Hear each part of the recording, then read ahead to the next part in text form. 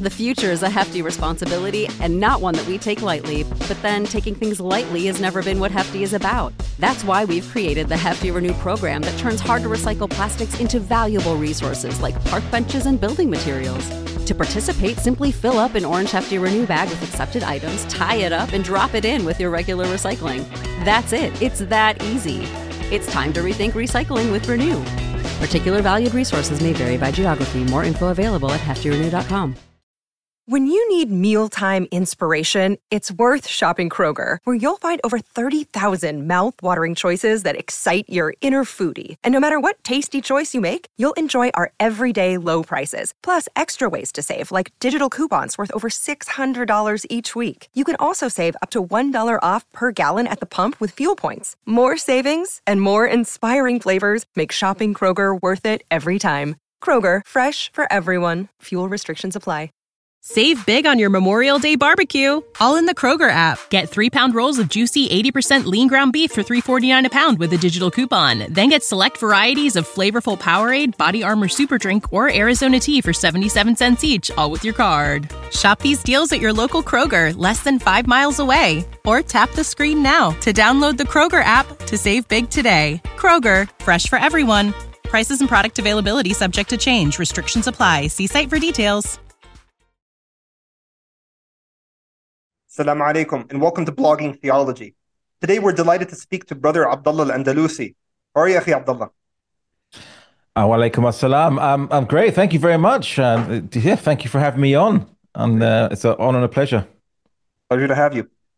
Abdullah Al-Andalusi is an international speaker, thinker, and intellectual activist for Islam and Muslim affairs. He's an instructor and head of the Department of Occidentology, which is the study of the West, at the Quran Institute, and a researcher at the I3 Institute, and co-founder of the discussion forum, the Muslim Debate Initiative. Now, with the ongoing heated debate taking place between the political left and right, it's no surprise to see many Muslims getting entangled in the broader discourse on social and political issues. And this itself has caused divisions within certain Muslim circles, with some Muslims expressing closer affiliations with and attachments to these diverging political spectrums. However, from an Islamic standpoint, what should be the correct approach to all this? We hope to gain some insights and perspective on this question from Brother Abdullah. Abdullah, whenever you're free, the floor is all yours. Okay. Jazakallah khairan. Bismillahir rahim. Alhamdulillahi rabbil alameen. As-salatu was-salam Nabi Kareem Muhammad wa ali tayyibin wa sahbihi salihin. Again, honor and pleasure to be on Blogging Theology, and inshallah we'll be going through quite a few concepts and ideas. Some might be a little bit unfamiliar to yourself. Certainly some of the terms and things, so just please stop me whenever, and just grill me on the terms I use and so on and so forth. So inshallah I'll just share my screen and we can get started. Okay. Okay, Bismillah, and begin. Great. Okay, yeah, so I think this really starts with the question, does Islam fit anywhere? Or to be a orthodox or mainstream or normative Muslim, whatever adjectives you like to use. Personally, I don't like to use any adjective, just Muslim is sufficient. Where does it fit? Does it look like left wing? Does it look like the right wing? Where should Muslims kind of situate themselves in terms of they seeing the manifestation of the true aspect of their deen? Or is the question, as Muslims in the West, for example, buttress between Islamophobes and those kind of demanding gender reassignment of our children, possibly, or just advocating to our children that they gender reassignment or sexuality is something that they can engage in any kind of choice that they make. Is this something that we should now seek allies on either side, or which side best fits us in terms of where do we seek allies from? Of course, the question is, do we seek allies in the first place? And in what sense? Of course, we're reminded in the Quran about not seeking awliya from the people of the book because they're allies, they are awliya amongst themselves. To be careful, to be allies with people who might not follow our criterion and our basis for good and bad, but rather we could just cooperate in the good. But then that question is, where do you cooperate in the good? So there's a lot of questions that are flying around in the minds of Muslims. Many Muslims have looked to outside thinkers, outside ideologues, and I'm not just talking about people looking at like Jordan Peterson or kind of Andrew Tate before he became Muslim, because people have often raised the alarm that why are Muslims kind of following these individuals? But Muslims, unfortunately, have been following Western figures for quite a long time, many decades, and maybe even over a century. This has been occurring amongst Muslims, where we're seeking answers to anything except from an Islamic basis. It's almost like as soon as we hear this, because we're so defeated and defeatist, as soon as we hear the slightest thing mentioned by a non-Muslim thinker that resembles anything like what Muslims aspire to, we jump on the thinkers thinking wholesale or on the ideology wholesale without kind of realizing that, well, wait a second, they have a different basis from us and they have a different understanding of good and bad, and they're not a source of our guidance for what is good and bad. So anyway, I've said a bunch of stuff. Now let's kind of get into the technical terms of what we mean by left wing and right wing before a discussion. The devil is in the details, they say, or the devil is in vagueness, actually. And the way to dispel that is kind of precision in language and precision of definitions. Okay, khair inshallah, bismillah. So when we refer to left wing and right wing, we refer to ostensibly these key Western ideologies. So you have the most dominant ideology in the world today, the most dominant Western ideology concocted in the Western Enlightenment, which we'll get to in a second.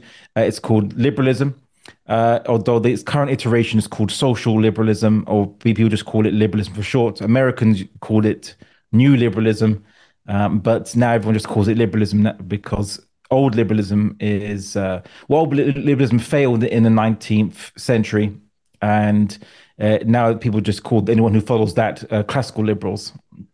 Now, that's the first kind of what I call the madhahib of the West, the schools of thought of the Enlightenment thinking. The second madhab, the second school of thought, is conservatism, and conservatism is something which people often really misunderstand for what it actually is. It arose in the Enlightenment era. It's not something that just means to be anti-Enlightenment or to go back to old values before the Enlightenment necessarily. It's actually a very specific ideology which arose in Enlightenment, which we will discuss. But when we mean by right wing, we often refer to conservatives as the manifestation of the right wing. And the third ideology is socialism, or the third madhab, you could say, although it has a little mini madhab of its own, known as Marxism. Marxist socialism, not all socialists are Marxists, although all Marxists are socialists, which we'll cover what that means in a second. But generally speaking, when we refer to the far left, we're referring to socialists and Marxists.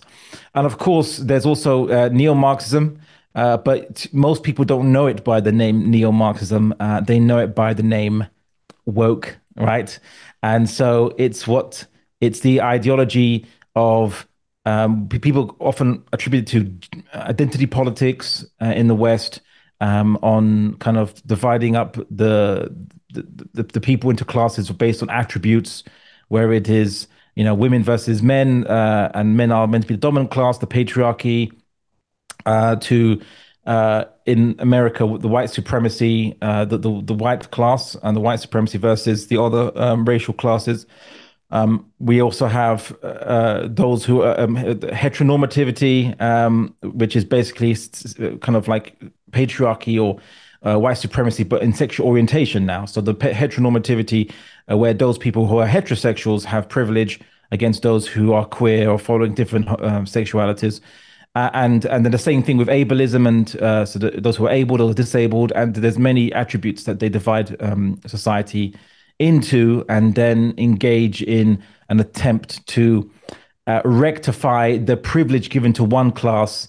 And this rectification of this privilege is called social justice, right? That's what you might have heard of, know it as. And of course, now, last but not least, technically speaking, this isn't actually a school of thought per se. But they kind of, it's more like a wave, a second wave of neo-Marxism. Some people call it post-Marxism. Obviously, technically speaking, it's called post-structuralism or emerged from post-structuralism, which I'll discuss in a second. But everyone knows it as postmodernism or political postmodernism or political and ethical postmodernism, where you get the kind of ideas where there's a rejection of all grand narratives, of all ideas that pigeonhole individuals, and individuals should be left to determine their own narratives of themselves and their own truths. So these are the kind of things which it's a bit more than that. It's a bit more wackier, you could say, in some of its claims, which we'll go into. But these are, generally speaking, what we kind of mean by left-wing and right-wing ideologies. And these are the kind of things that many Muslims have fallen into. Each and every one of these, that you'll find Muslims that have fallen into those things. And yet still identify themselves as Muslim, quite strangely. And we'll discuss why that is a strange phenomenon, how they don't see the disconnect between Islam and these things. They don't see how these things are actually in opposition. So let's kind of begin with where we get left wing and right wing from.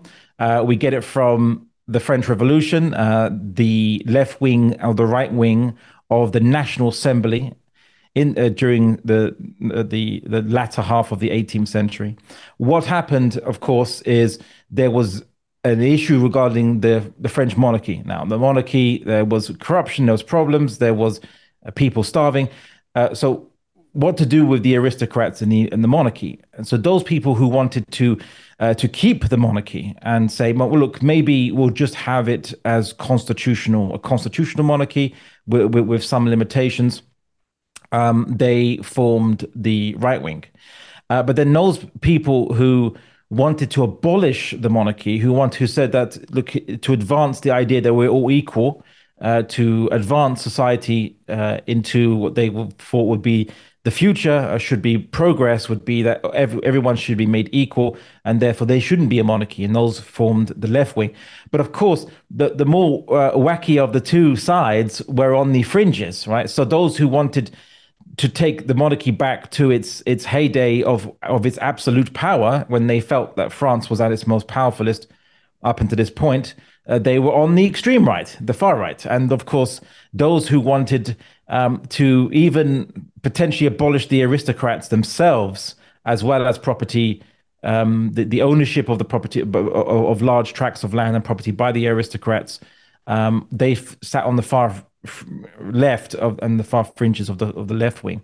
So this is where we get the idea of right wing and left wing. It's, in essence, it's related to, I suppose, the status quo. You could almost say it's related to the Overton window, for anyone who knows about the Overton window, about what is acceptable topics to talk about. There's an Overton window. You have, well, the mainstream ideas. You have what used to be in vogue in fading out of the window, and the more fringe radical ideas, which not everyone follows, but are coming into fashion gradually. And this is the Overton window as it proceeds. You could almost say that left wing and right wing actually reflect that. The right wing refer to things they want to conserve in the past, which they think to be deemed to be useful, or they can include those who are accommodating of some new ideas, but not too far accommodating, or not doing it too radically or too quickly. On the left wing, it's about change, right? And it's about changing towards or realizing the Enlightenment ideals more quickly. The more far left you go, the more center left you go, the more they want to make change, but the more prudent they are in making the change as well. So, and then to the point that they reach center, and the center is a kind of always deemed to be the place for compromise between the two, the median point of the compromise between those who want to make change and those who want to conserve. And that's really where it comes from. It's almost as arbitrary as that in origin, but it's used to measure the Western schools of thought as to how much progress they want to make in the Enlightenment ideals and how much they want to conserve the institutions of society that are deemed to be the bedrock of stability. upon which the Enlightenment ideals are better kind of protected, but still related to the Enlightenment ideals. And I'll just show you, I made this nice little colorful graph here. Now, this is probably very confusing for everyone when you first see it, but let me explain. So the Enlightenment idea has a basic concept, right, which is man as his own sovereign. What that means is that when they removed revelation from the equation of thinking about how human societies should be organized politically, how they should be managed, and what's the starting point for managing human societies. So despite the fact that many people that were coming up with this doctrine were Christians, but they felt it was just a pragmatic approach. Like, okay, let's just start off with a basis for organizing society. The future is a hefty responsibility and not one that we take lightly, but then taking things lightly has never been what Hefty is about. That's why we've created the Hefty Renew program that turns hard to recycle plastics into valuable resources like park benches and building materials. To participate, simply fill up an orange Hefty Renew bag with accepted items, tie it up, and drop it in with your regular recycling. That's it. It's that easy. It's time to rethink recycling with Renew. Particular valued resources may vary by geography. More info available at heftyrenew.com. When you need mealtime inspiration, it's worth shopping Kroger, where you'll find over 30,000 mouth-watering choices that excite your inner foodie. And no matter what tasty choice you make, you'll enjoy our everyday low prices, plus extra ways to save, like digital coupons worth over $600 each week. You can also save up to $1 off per gallon at the pump with fuel points. More savings and more inspiring flavors make shopping Kroger worth it every time. Kroger, fresh for everyone. Fuel restrictions apply. Save big on your Memorial Day barbecue, all in the Kroger app. Get 3-pound rolls of juicy 80% lean ground beef for $3.49 a pound with a digital coupon. Then get select varieties of flavorful Powerade, Body Armor Super Drink, or Arizona tea for 77 cents each, all with your card. Shop these deals at your local Kroger, less than 5 miles away. Or tap the screen now to download the Kroger app to save big today. Kroger, fresh for everyone. Prices and product availability subject to change. Restrictions apply. See site for details. What do we know about society? It's made of human beings. Okay, well, human beings are the starting point. So let's start from the basis that there's nothing higher than the human being, nothing greater than the human being. So not society, not religion, and certainly not God from their perspective. Even though these were Christians who believed that God ultimately was greater than human beings, of course, but they felt, let's just start as a practical basis, as a philosophy that can unite people, because Christians were not united on biblical interpretations. And so let's find another basis to unite people other than biblical interpretations. Now, I won't go too much into the Christianity aspect, of course, but Christian legal theory and political theory up to this point have already been a long-term amalgamation of Germanic legal practices with Roman legal practices and Roman understanding of the laws, with an aspect of the Bible kind of coloring that.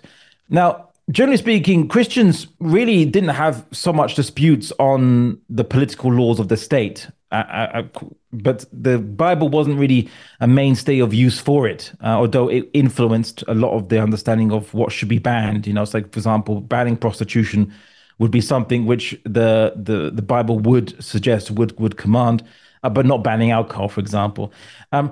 However, here's the issue. It was because the Christians, especially Protestants between each other, Calvinists, Lutherans, and Anglicans, because they fought each other on difference of opinion concerning the ghaib, right? What is the unseen, so to speak, and how the Bible, how to interpret such things within the Bible, on interpretation on the transubstantiation. What about when Christians believe that they're having they're taking communion, the body of Christ, the blood of Christ, wine and bread? Is it literally the blood of Christ, or is it metaphorically the blood of Christ? This kind of debate would lead Christians to kill each other, basically, or in many cases, or just torture each other to save each other's souls. But because, in a way, what happened with Protestantism, once it separated from the church, was that every Christian was a church unto themselves. They were a jama'ah unto themselves, potentially. Any Protestant could simply be their own Jama'ah because they'd have their own unique interpretations. And then because Lutherans and Calvinists were torturing each other, killing each other based on what they could deem to be heresy, on having difference of opinion on matters of ghaib, right? Matters that you can't see, of course, and how those are interpreted from the Bible, the discussion of the matters of ghaib. Because of that, people felt that it was a growing movement of people that felt that the Bible is not the best basis to manage political society, because you can't stop individual Christians from having interpretations, and then they're going to start killing each other based on believing that they're helping their fellow Christian not be a heretic by burning them, beating them, torturing them, or just outright killing them. So to protect the other Christians from their heresy. So because of that specific, that was a major issue. They felt we need to go somewhere else. We need to find a different basis for managing society, a basis that would be universal. And of course, they found it in an argument which was popularized with, science was developing the idea of natural law, with Kepler and Newton was quite popular, but this was natural law for physical things. What about for human beings? What's the natural law for human beings? So they felt maybe we could apply some kind of scientific method on human beings, although they didn't really. But what they felt was they could find something universal about human beings from observing the natural world, quote unquote, which they still didn't. And it first came with an idea from Hugo Grotius about how to manage international relations between different countries who have different law systems. How are you going to manage a means of expectation between these different countries? So the idea that natural law, where humans, in essence, humans just speculating as to how humans should be living with each other, becomes the universal basis upon which there'll be no ikhtilaf, no difference of opinion. Of course, the irony is that there would be a lot of ikhtilaf on political and social and ethical thought, to the point that it would cause wars again, massive wars, actually. That's the irony, of course. They just substituted one basis of ikhtilaf for a different, perhaps even worse basis of ikhtilaf, because at least Christians had some common understanding or agreement as to what was sinful practices and sinful pervasive issues within society that can be banned by the state and wouldn't face objection by Christians who'd all agree that these are sinful things to be banned. So in this sense, what was developed was the first idea that the individual owns themselves, right? They are the sovereign of themselves. They own themselves. You are the property of yourself. And this is the key doctrine of the Enlightenment. You could call it individualism in a sense. Now, here's the thing, that if we're all individuals and we all own ourselves, then we all equally own ourselves. We are all partners, so to speak, in owning ourselves, and therefore no one can own more than themselves. So we're all equal in that regard, because all property would be equal then. There's no way to differentiate.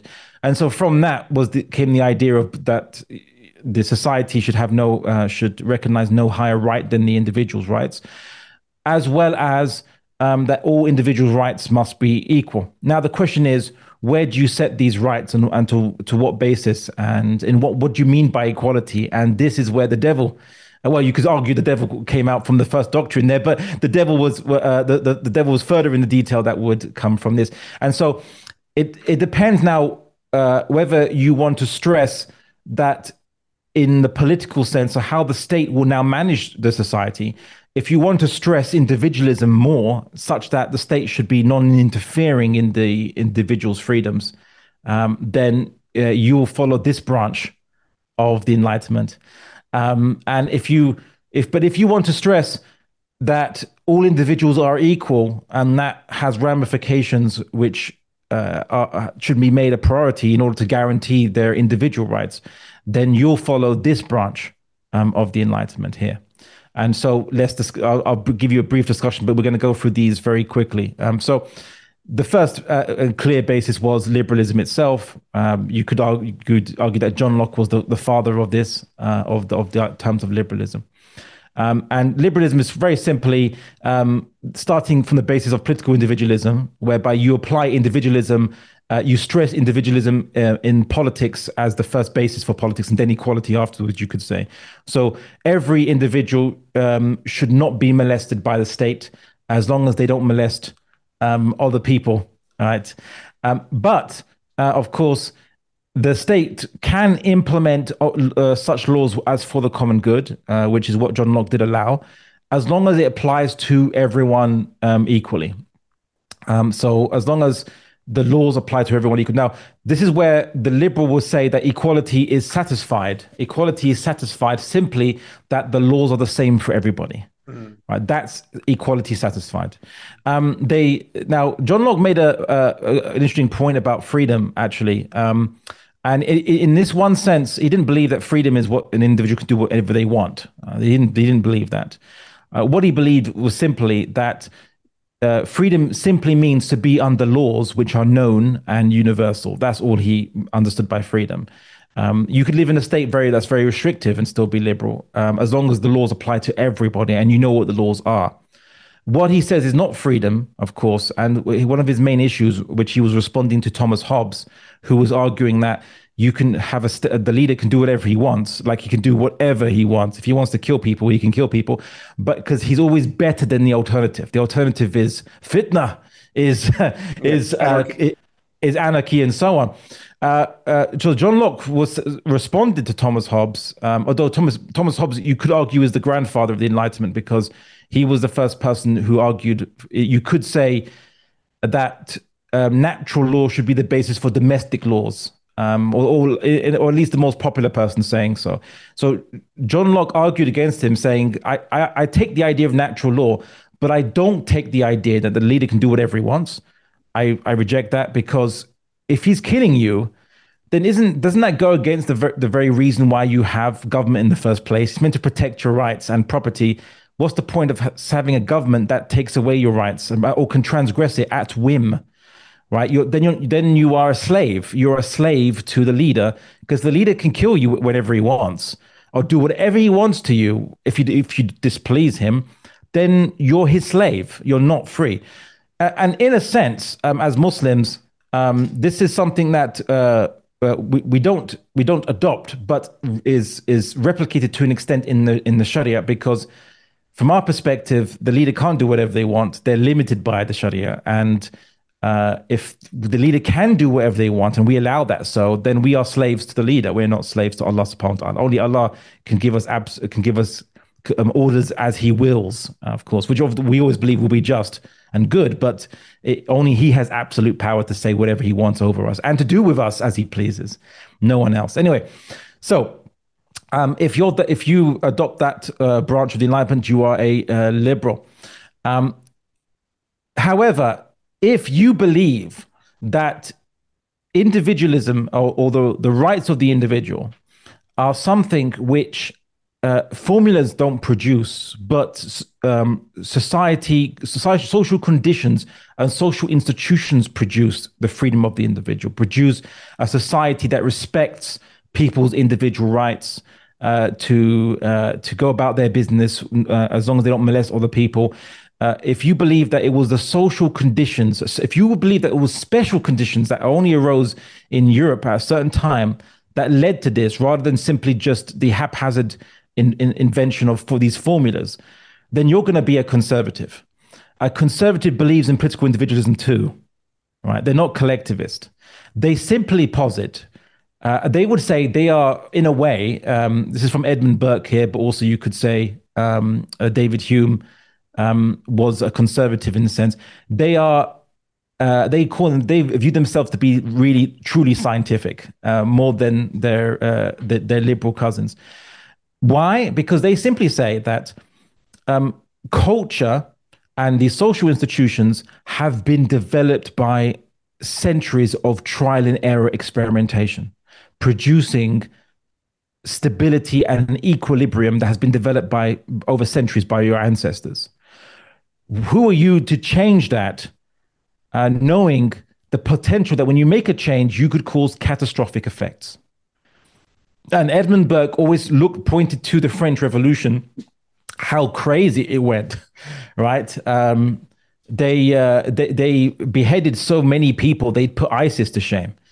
They did it. And of course, because it was the Enlightenment, and they were developing new ideas and technology. They developed a machine to do it very efficiently called the guillotine, right? So it was a very efficient device to behead because there was beheading so many heads. You need to make it more efficient. So Edmund Burke pointed to the chaos that was happening in France, and this actually, in a way, propelled him to set up a school. Maybe not consciously, he just was making arguments, but it was to set up this, you could say, what would be the conservatives, who initially had been part of the Whigs. The Whigs you could call them the proto-liberals, if you'd like, in UK. Kind of history, parliamentary history. They were the ones who believed in human progress. There's an idea that society could be improved by changes and developments in technology and in law and so on and so forth. So you can improve human society. So conservatives emerged from them, from the Whigs, as opposed to the Tories, who were those who were viewed to be people that wanted to preserve tradition of the past. Right, so you could call them the proto-conservatives, but the actual conservatives emerged from the Whigs, and when they realized that you can't let the Enlightenment go too far too fast, right? It's dangerous, and that's where conservatism rises from. That's its simple creed, which is stability is the most important thing, because you're not going to have rights in the midst of chaos, but that rights of the individual should be protected. And that individuals do have rights pertaining to themselves as sovereign beings. The conservatives agree with this. They don't disagree with this. They are from the Enlightenment. They are not, people, which you might call, people believing in the Bible and wanting to replicate medieval Christianity and its circumstances. No. They are the product of the Enlightenment, and they are the children of the Enlightenment themselves. They just have a certain basis.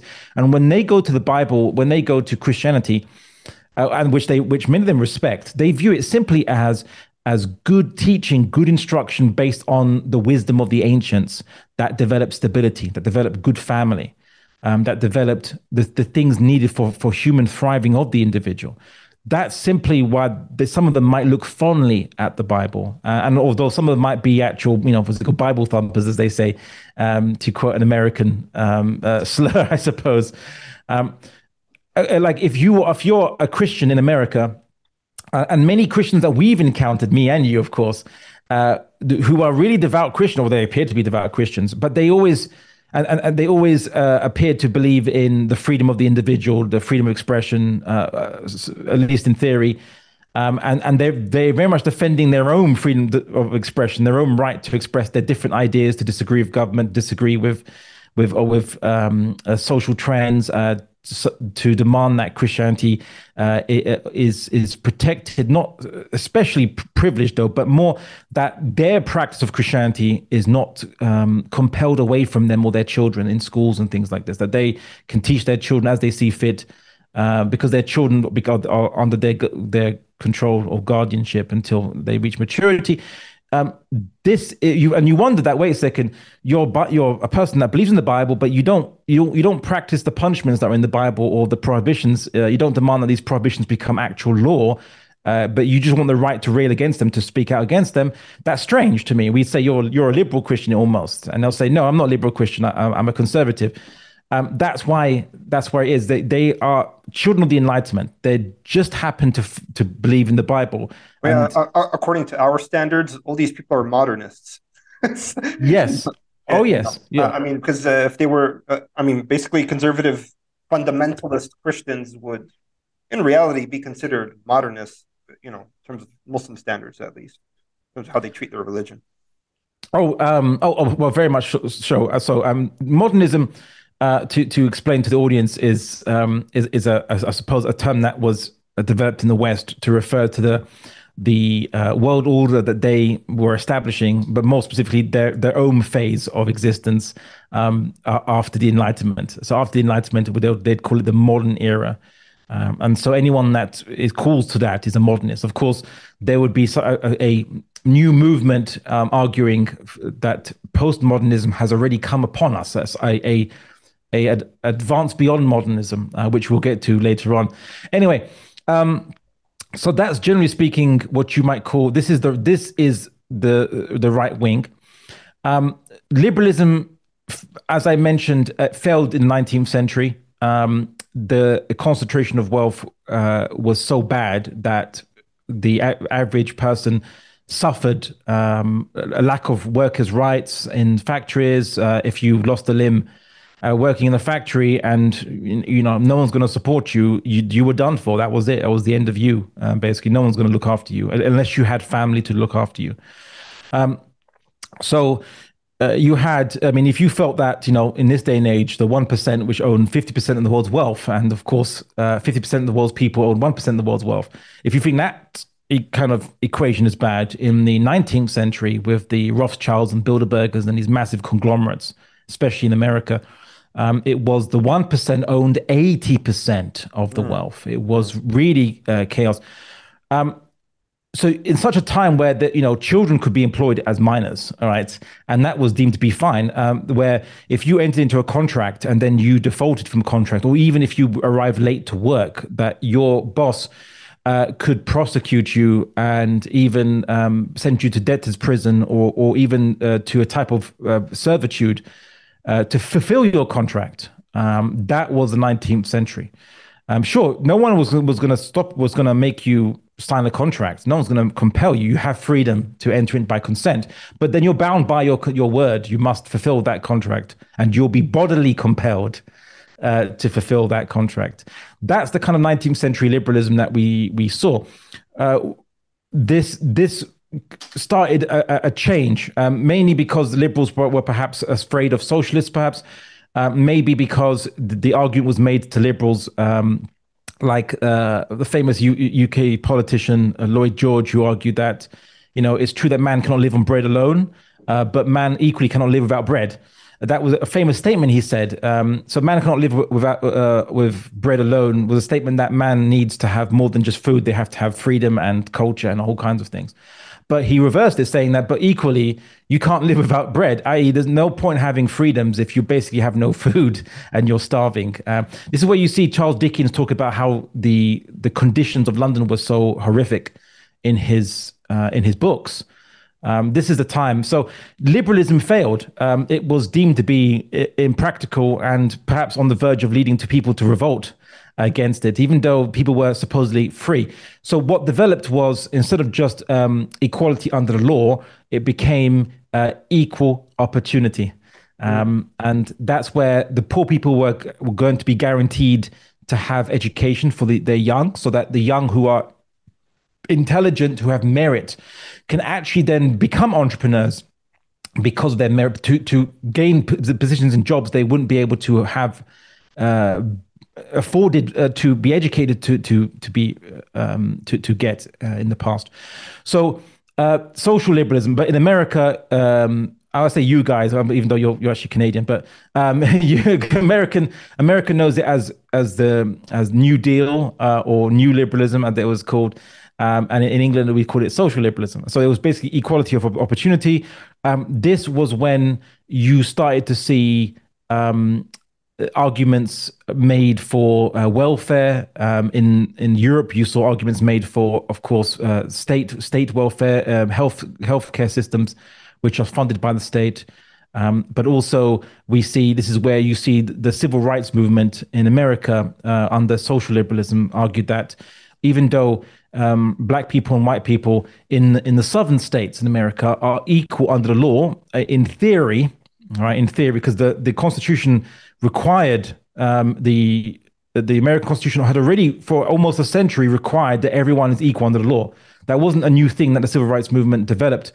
What they did was they abolished de facto inequality under the law, but also segregation. They argued that segregation is denying equal opportunity. Okay, so segregation denies equal opportunity. So because of that, they argued that segregation is unconstitutional, and that's all because of social liberalism. Old form of liberalism would have said segregation, no problem.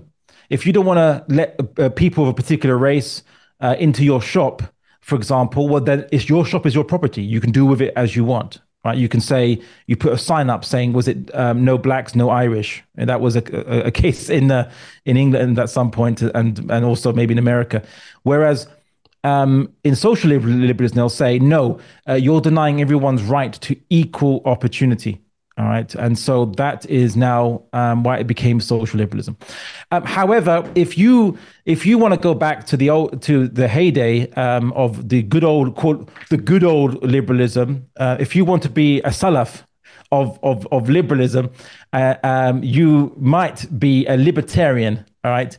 And a libertarian, they follow a liberalism that was even purer than even classical liberalism was, because classical liberalism did have some state interference beyond simply a police force, a fire brigade, or an army, right? But if you're a libertarian, it's only that.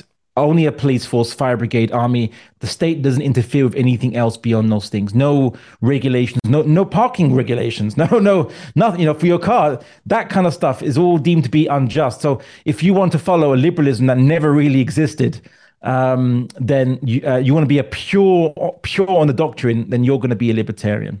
And that's basically this technically is the right wing, but many people who are right wing are also libertarians, right? Which is weird, isn't it? Strange, like, because technically speaking, the libertarians don't necessarily care about preserving family structures or social institutions at all. They just want to follow what they deem to be the older form of liberalism, which is in the past, and therefore they are on the right wing because it's in the past. It is an older form, right? They would say we're just conserving the original spirit of the American Constitution, which was meant to be libertarian. They'll argue this is what they would say. Okay, so basically, libertarianism. They would want minimal government intervention, right? Minimal, very minimal, yeah. Minimal as possible, except I guess the only exceptions are, funding the police for the sake of protection of property, pretty much, and maybe what they would say as minimal as possible. The other liberals would say as minimal as necessary, and what is necessary differs, right? The necessity differs, because they'll say social liberals would say that it is necessary that everyone has equal opportunities. So they will demand that. This is now, when you talk about liberals today, they all fall into this. Because technically speaking, classical liberalism now is right wing, because it's an older version of it now. So it falls into the past. So all these guys are actually right wing now, would be considered to be right wing. Whereas only the latest form of liberalism is center left, as they say. This is the center left here. Okay, now this one, this is the colorful one, as they say, quite almost literally in its choice of emblems. So, if you argue that the purpose or basis behind the way to achieve individual rights and liberties is that everyone has equal power. Because if you have more power than me, then you can subjugate me. You can threaten my rights. But that also includes not just having more power than me, but it also includes the fact that you control something that I need, which is wealth. And wealth gets me food. Wealth gets me livelihood. Wealth gets me a roof over my head. So if we want to guarantee everyone's rights, everyone's individual freedoms, you need a society where you can't be bullied by your bosses, where you're not a slave to the factory, the corporate magnates or the entrepreneurs and so on and so forth, the capital owners. You need to have the freedom from anyone that can control or manipulate you using what you need, what you depend on. Okay, so if that's the case, if that's your interpretation of this Enlightenment doctrine of how you manifest this, then you're gonna go more on the side of political equality as your first usul, is the first basis for your principles of belief. And if that's going to be the case, you're going to be a socialist. Now, socialism is quite simply this: that the property of this planet Earth is commonly owned by all human beings. You're an individual. Okay, great. You own yourself. Great. They don't dispute that. because they're from the Enlightenment. So they won't dispute this. But what they'll say is, but who owns the earth? Right? You can't say any individual has a greater entitlement to own more of the planet Earth's resources than anyone else, because it's common property. Well, just because your ancestors got there first or were more powerful that they, now they inherit it onto you. That's not fair, they'll say. So if you believe that, if that compels you, or you find that compelling argument as an Enlightenment thinker, you will then, or follower, you will be a socialist. And socialism's basic premise is quite simply this: that the state will be the basis to guarantee people's rights, like liberals do. But in this case, the state will do so not just by protecting your individual rights, like liberal state will. Your right to sleep with who you want, to drink alcohol if you want, more or less, to do all the same things that liberalism allows you to do. But there's a little bit extra, right? Something that it does different, which is it says the state will be in charge of controlling private property and distributing it to people. So the state distributes the property to everyone because it doesn't belong to anyone in particular. It is common property of everybody. So the state is like a caretaker of property, and it distributes it. And of course, if everyone's equal, in theory, it should distribute it equally to everybody. That's if you believe that, then you're a socialist. Now, if you now there's these two main you could say madhabs that come from this. Now, if you want to work within the existing system, and you want to gradually edge the state towards more and more socialism by implementing more and more welfare programs for people and more workers' protection rights and so on and so forth. You want to gradually get the state to become socialist, because you know that it might not happen overnight very quickly. Whether you believe it can't happen overnight because of the economic limitations of such a radical change, or because the powers that be will prevent you from doing it radically, then you're most likely going to be a social democrat, right? They are the Ikhwanis of socialism. Use the current system, win elections, and implement gradual changes in that direction that you want to attain. Okay, now you're seeing it, right? Yeah. Okay, there's that.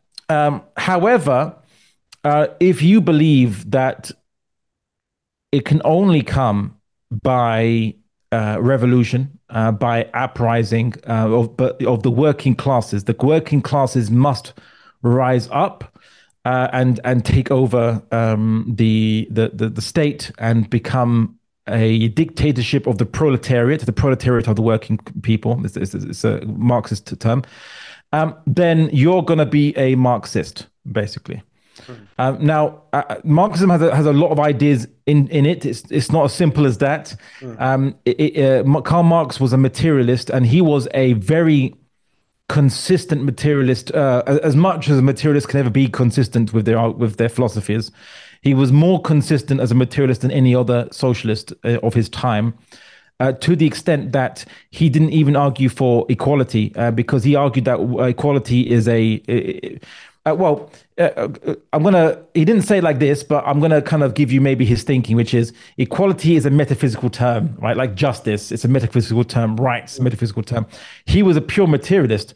So as far as he was concerned, as long as human beings living according to their natural condition as social beings, with the property shared all between themselves, and everyone is to be given is to be given according to their need, and you take from them according to their ability. Yes, so from each according to their ability to each according to their need is a famous Marxist slogan, rather than just one size fits all, everyone gets the same portion.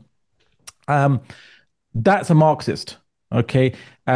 It was called by Engels scientific socialism, because he believed that socialists were too airy-fairy with these ideas of justice and equality, whereas a pure materialist would simply say that it is inevitable part of materialism, of which humans are part of material, part of matter, part of materialism, that there are processes which they could map out almost like a science, which is not really the case, by the way. It's just their speculations, which they, as materialists. But anyway, he nicknamed it as science, a scientific socialism.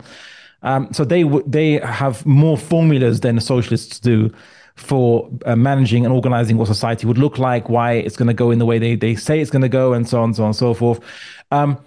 That's why Marxism is very appealing. That's why most socialists most socialists used to be Marxists, because Marxism gave you a very specific set of guidelines with a very specific set of reasoning and explanations, give you a comprehensive worldview, explain everything from a materialistic basis. So it seemed to be very consistent, but it isn't. But that's what, at least had the appearance of being so. Now, Marx made a lot of predictions. Any examples of social democratic countries today? Oh well, Scandinavia yeah. is very very typical. Social democrats are quite strong in Canada as well. As you might be aware. So yeah, usually in Europe you're going to get more social democratic governments. The Labour Party used to be social democratic in UK until Tony Blair's time, and until they and of course Jeremy Corbyn, who like not many people know that I actually before he was famous, I actually debated him on a panel, actually at in a discussion panel in Parliament itself, not the main room of Parliament, but other rooms of Parliament, on secularism. I actually debated him on secularism itself. But Jeremy Corbyn is a Marxist socialist, basically, but practically speaking, he's a social democrat. Right? It's like he'd love to have it as full Marxism if he could, but he's not going to do it by revolution, because look, where is he? He's in Parliament, right, as an MP. Now, now Marx made a lot of predictions. First and foremost, that workers, generally speaking, wouldn't get the kind of rights and welfare systems that they enjoy today, beyond only a minimal appearance. But that didn't happen. He predicted that the most advanced capitalist societies would inevitably be the first states to progress onto the next material evolution of matter, which is socialism. There'd be a revolution occurring in the most advanced capitalist states like England. That never happened. In fact, it was states that were less industrialized that saw that change. And a whole number of things, that the workers didn't rise up. The workers didn't realize that they were an oppressed class, and what happened there. So after Karl Marx passed away, of course, these things didn't come to pass, and many people were disillusioned. So they argued, why are not the workers rising up? Why aren't they not realizing that they're the oppressed class? And they came to the realization that the workers were under, they were, in essence, to put it crudely, brainwashed by ideology. And because they were brainwashed by the ruling ideology, which is liberalism or capitalism, as they would call it, because liberalism, they say, is a system that permits people to own capital. Property that generates wealth is called capital, basically. So capitalism is the nickname that Marxists gave liberalism. They just call it this is capitalism. But now the liberals adopted it for the economic system. It just means the liberal economic system. That's all it means. But anyway, so if these people realized, these Marxists realized that Marxism couldn't explain everything, and that it made bad predictions because the things didn't come to pass, and that the workers weren't rising up when you tell them to rise up, when you point out that they're being oppressed. So what do they have to do? They realize that they have to refute this brainwashing ideology that's pervasive in society, that makes people feel that they are in a fair society, that makes them feel that they're in a just society. And so the main movement now would be not to rise up with arms and weapons, but really to expose this brainwashing ideology of liberalism and its ideas and many manifestations and doctrines and kind of ideas that it seeks to use to continue itself and preserve itself, to attack that. And if it was called ideology critique by the Frankfurt School, then these a growing school of neo-Marxists, in essence, And these individuals, if you're involved in an ideological warfare, you could say, against this ideology, against to expose the privilege in society between the working classes and those who are the capital owners. They also discovered that there are many other kinds of classes as well, which are also have are privileged in the ideology, or in de facto in society have a privilege. And this would lead to what you might call woke today, which is the idea of creating social justice. Because technically speaking, for Marxists, the economic justice, they couldn't get that straight away. They realized that people in society were brainwashed. And so you have to kind of, if you eliminate the social injustices, the differences of privilege between people in society, then the next step will be then economic justice, where people say, okay, now the wealth must be redistributed. So you could say that in a way, neo-Marxists are breaking down the barriers for a Marxist revolution, even if they don't necessarily intend it. But you could say that was what the initial neo-Marxist thinkers were thinking about, which is how to break down the obstacles for a full-on Marxist revolution. And to do so, you have to de-brainwash the people. So neo-Marxists are all about changing social relations in society between any groups, identified classes of people that they see. And they realized there was more than just one class one way of looking, one lens between working class and the bourgeois upper classes. So that makes you neo-Marxist. Of course, what then happened with postmodernism is what we saw is that many Marxists and neo-Marxists realized that this whole plan of theirs was just another means of control they were imposing on people, that they were going to substitute one dominating ideology, because they were very obsessed with getting rid of the dominating ideology. But then they realized, but we're going to replace it with another dominating ideology. And really, the individual should be free from dominating ideologies that oppress them. In a way, they wanted to take equality to its ultimate level, which is that ideology is a product of human beings' minds, and you can't free them by supplanting one ideology with another. So every human being should be allowed to decide their own narrative. They use the word narrative instead of ideology. And so this is now postmodernism, where you believe that all ideologies there's no way to know which one is true. There's no way to know which one is universal. So everyone's own interpretation of reality is undecidable, but equally undecidable. And therefore, everyone's own interpretations of reality are basically equally valid. If you believe that, then you're a postmodernist. Some people call them post-Marxists because they apostate from Marxism and neo-Marxism because they were so obsessed with refuting the dominating ideology of the West. They just simply realized, some of them, not all of them, some of them realized that, wait a second, but we have an ideology too, which, how do we know that's true and fair? Now, how are we going to impose that on other individuals, ourselves? And so that is when they realize that, that's when they become postmodernist, you could say, post-Marxist. Last but not least, I suppose, fascism is a weird outlier in the Enlightenment. It comes right from the Enlightenment, by the way, but it is a very weird outlier. Why is that? Well, because fascists believe in freedom of the individual. Yes, they very much do. However, they believe in freedom of the individual for a particular national group. That's what makes them distinctly different from their liberal cousins. What you'll find is nationalism arose from an answer to a simple question, which is the state is no longer going to be representing the will of the king or the queen. It represents the people. Okay, great. Which people? Now you could say, well, anyone who has a membership card, right, or called citizenship, yeah. Well, in theory, yes, but they'll say, well, the people emerged from somewhere, right? Like, who was the people that was where?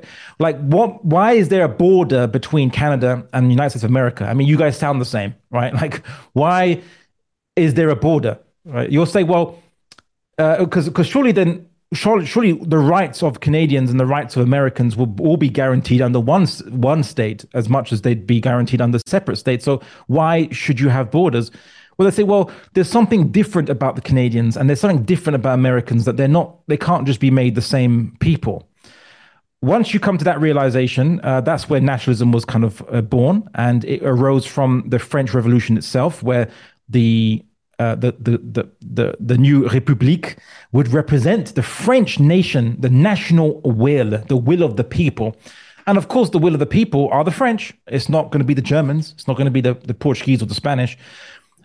Once you have that understanding that the state represents the will of a specific people, then you'll realize the thin ice that liberalism skates on, and how it can easily fall into fascism, and how many liberal states do fall into fascism, depending on the certain economic and social circumstances, usually economic circumstances, which is that if you have such wealth problems in society, and you usually it is kind of the immigration by those who are deemed to be not part of the nation is a catalyst for fascism, because they say, look at these foreign people coming to our country, how are they having the same rights as us when our ancestors built this country represents our will, how are they not adopting our customs and our culture? Why do they have to keep their customs and culture when they're in a new land? If you come to our country, you should adopt our customs and our culture, to respect us, because the argument goes, if they grow into large enough size, they will change the customs and culture of the society, and they're an existential threat. And the fascists will say that minorities are an existential threat to the rights and freedoms of the individuals defined by the national group that the state represents. That is a fascist argument. Okay, and the fascists will also say to their liberal cousin, they'll say, look, you might say that the individual's freedoms are the first basis, are the most important, and the state has to justify its limitations around that. But we put to you, where do rights come from? Okay, because there's no right to nature. Nature doesn't care about your rights, right? You're on a desert island with lions and tigers and bears. They're not going to care about your right to life, or your right to be authentic, right? They're going to eat you, all right? They're going to kill you and eat you if they could, right? They don't care about your right. So nature doesn't care about your rights. It was ironically in 19th century, the development of materialistic understandings of rights, when natural law was put aside, because, as David Hume said, it's nonsense on stilts. Jeremy Bentham, said it was nonsense on stilts, that there is no natural rights in the universe. There's just what we create for ourselves. So the fascist says, who guarantees your rights? They'll say it's not God, it's not some kind of airy-fairy idea of rights that exists separate from all things in the universe, like a Platonic form. Nope, it's the state. So the state is more important than the individual, because without the state, you wouldn't get your individual rights. So then they say, as an individual, you have no right to weaken the state. Okay. And so fascism comes from the Italian word, or ultimately Latin word, fascia, which kind of means, in essence, it used to refer to kind of bundling together, like strength, where you bundle things together to be strong. And the typical example of the fascist symbol was a Roman symbol, actually, which they used, was it had an axe tied to a number of other wooden sticks. When you have the axe hilt by itself, you can break it, you can snap it pretty easily. But when you tie it to a number of other sticks in a bundle, you can't break the bundle of sticks. It's harder to break that bundle of sticks. So it's fascia. It's bundled together. It's stronger. So that's what fascism is. Why is it linked to the left here is because fascists can argue that the property of the state, or the property of the individuals, can be subservient to the state for the common good, and can be distributed by the state for the common good. So, for example, the Nazis were called, Nazi comes from the acronym, National Socialist. So they were nationalists and socialists. So socialism only but limited to the national realm, as opposed to what socialists are meant to be calling to, which is Their ummah is meant to be all workers around the world, is their ummah, right? Whereas National Socialists will say, no, no, no, no, our ummah is only the German people's. So fascists can be socialist within the national context. They can be conservative. They can be liberal, but only for their national group. Where to fit them? They don't fit very well on the spectrum. They're very hard to fit on the spectrum because they're a bit of everything, all at the same time, and hence it's hard. There are books written where people accuse the left fascism comes from the left wing, or they'll say no, it comes from the right wing. But like fascism will talk about utopian times of the past, where they'll say, oh, look at the time when our people were great, and they'll make a romantic history that never really existed. So are they really conserving the past?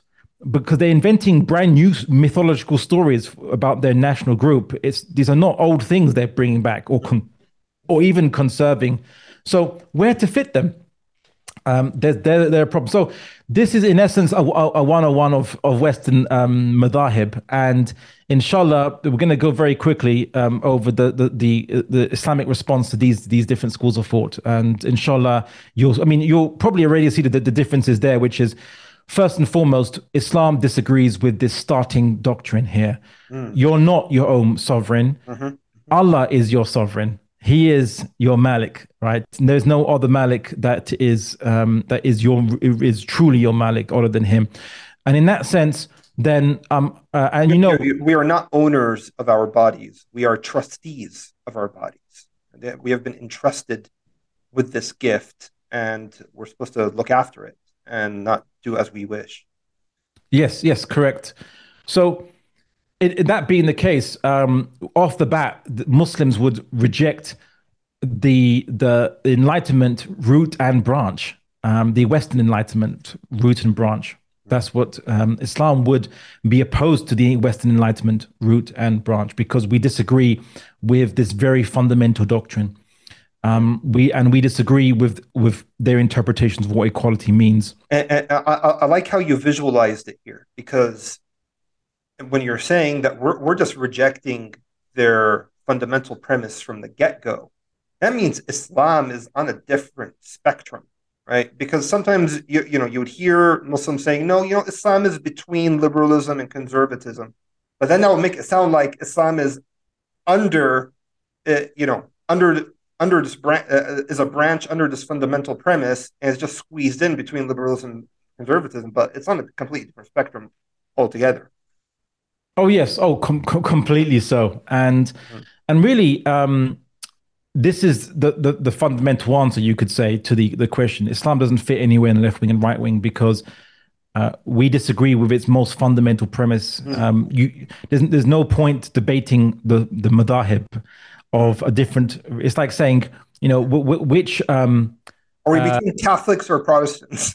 Yeah, or or which branch of Hinduism does Islam fit into? Shaivism or Krishna conscious, or or what have you? It's it's just ridiculous. We wouldn't need to go there, but unfortunately, many Muslims have been fooled, mainly because Muslims have been fooled into the very premise of the Western Enlightenment, which is it was argued that, because the Christians came up with this initially, or mostly Christians came up with this, the Western Enlightenment, that it doesn't concern removing God from his position ontologically.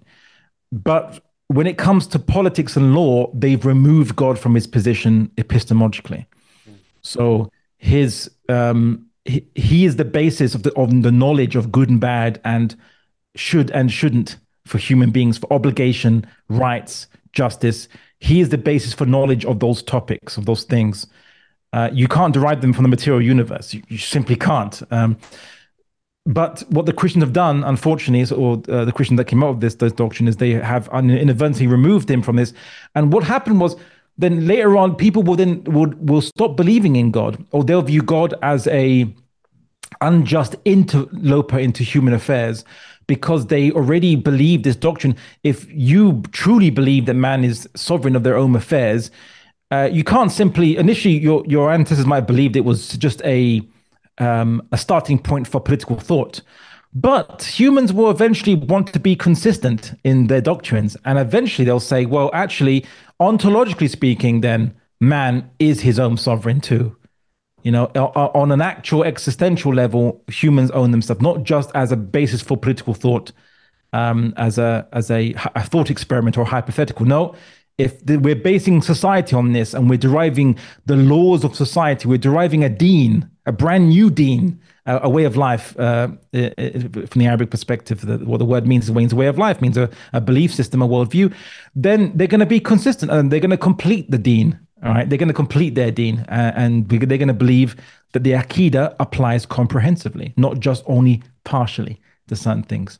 So this is why Islam doesn't fit anywhere. But many Muslims adopted these particular schools of thought because they thought that, ultimately speaking, there was wisdom behind organizing our societies according to these solutions.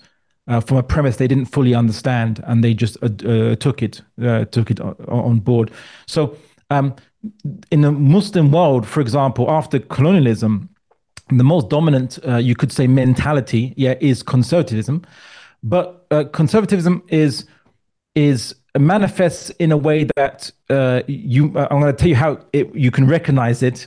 Is if you meet Muslims who their highest usul, the highest principles they follow is always don't disturb stability. Just don't disturb stability. If you call to Islam and that in any way, shape, or form, and that disturbs stability, we're against that, and we'll say it is wisdom to be against that. That's a conservative, right? That's a conservative Muslim. Okay. I would even argue that out of all you could say only minorities of Muslims believe in socialism, Marxism, or liberalism.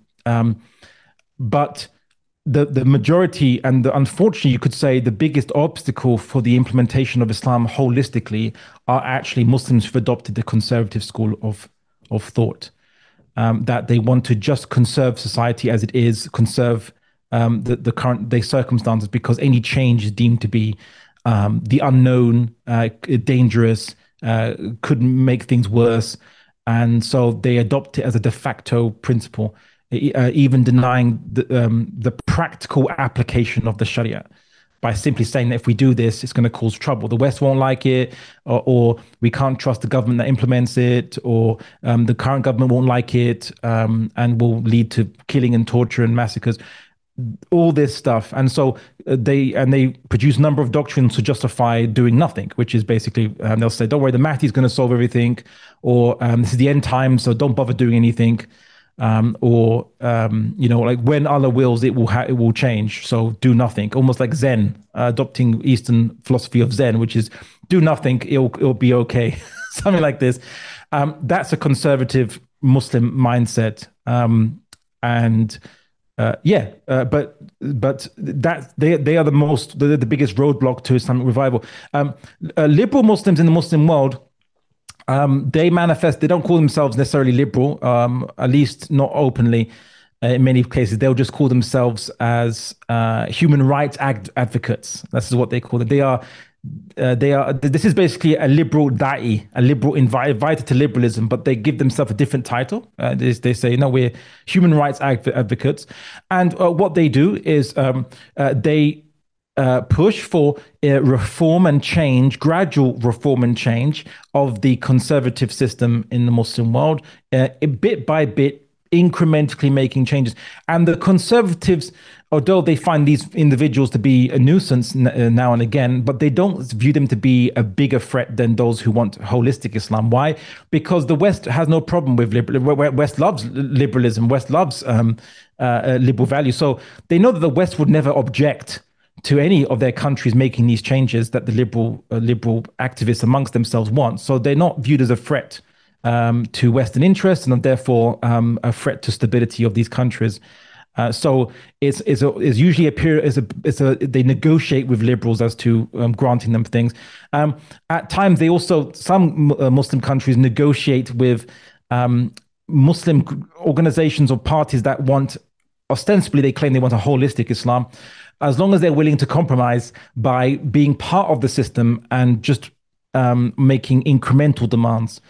because then they can be controlled and somewhat, because they've already compromised once they've entered the system. They don't have to, if they've already accepted the system status quo to some extent, and they've compromised their ideals for holistic Islam, then what else can you make them compromise? And the great example of this is, to some extent, social democrats themselves in the Western world.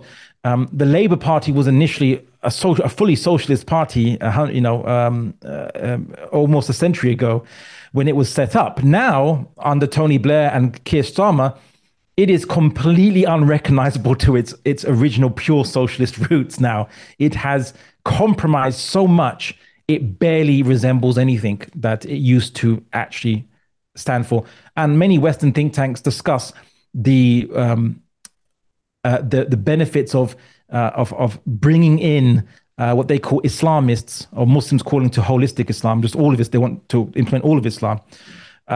Bringing them in and making them compromise, getting them to compromise, in order that they can their call will be reduced from holistic Islam gradually to smaller and smaller and smaller things. So this is how we see it in the Muslim world, how these things manifest.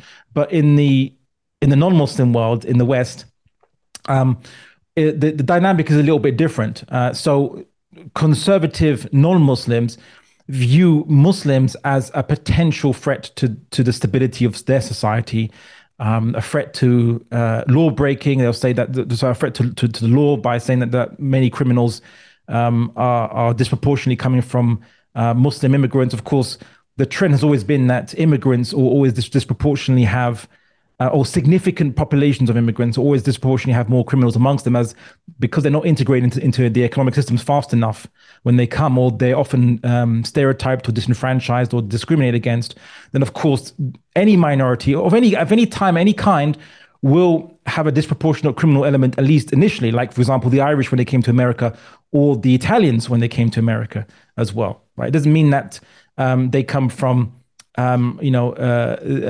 ideas or peoples radically different from Western civilization. These were from Western civilization too, a Western outpost, you could say, but they were still viewed to be threats because they were, they were outsiders, so to speak. So conservatives tend to be what you call Islamophobic.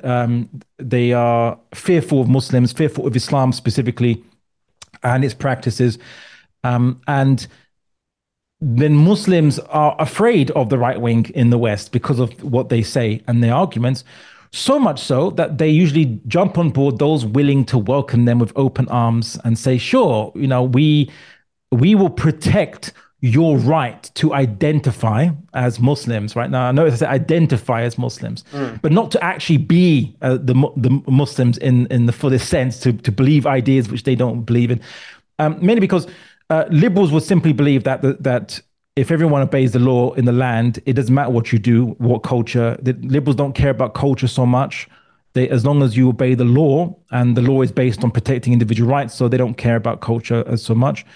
But socialists and others, because immigrants are going to tend to be those who are going straight into the working classes or below, the poor classes who are not even workers. They tend to view them as their ummah. It's like, oh, you working class Muslims, or you're Muslim on the bottom tiers of society. We're for you, right? We are for you. But what they notice, what socialists will, and they do say, and when they do notice, is that the immigrants aren't following the dominant ideology of liberalism or capitalism or what have you when they come in. So they're more amenable to following their ideology of socialism when they come in, especially when socialism promises them that they will have money and welfare and being looked after. So they view immigrants and minorities, especially Muslims, in many cases, as useful cannon fodder to send forth against. And this is what the Frankfurt School of neo-Marxists actually ascertained. They realized that disenfranchised classes in society, so they thought, look, you can make society versus of the working class versus the bourgeois, but guess what? There are so many other classes you can look at. There's women versus men, and women are 50% of the population. You have black people and Hispanic people in America, which are disenfranchised. you can have more people than the working classes against those who own the reins of power. You can increase your numbers by going beyond simply working classes versus the capitalist bourgeois classes. And that's what they did. And Muslims are useful cannon fodder. And therefore they will say, hey, Muslims, come on board our platform. We will support your right against these conservatives. We will defend you, your right to identify any way you wish. But as soon as you say, okay, well, as a Muslim, then I believe that I don't believe in gay marriage. I don't believe that zina is halal. And it should be banned. We believe alcohol should be banned. We believe a whole number of things, which is gambling is forbidden. We believe a whole bunch of stuff which most liberals won't accept, and most socialists won't accept. Although gambling, they would probably agree with us on it.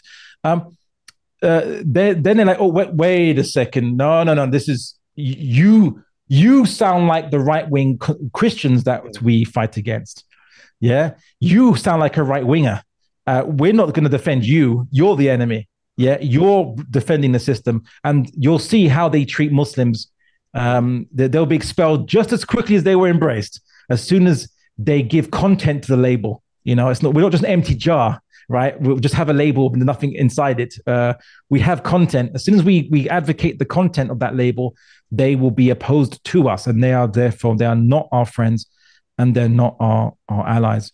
So this is the circumstance the Muslims face. And I would say that in terms of being in the West as Muslims, well, the Quran gives us guidance on these matters. And I think there's two pertinent verses of the Quran that can help us on this matter.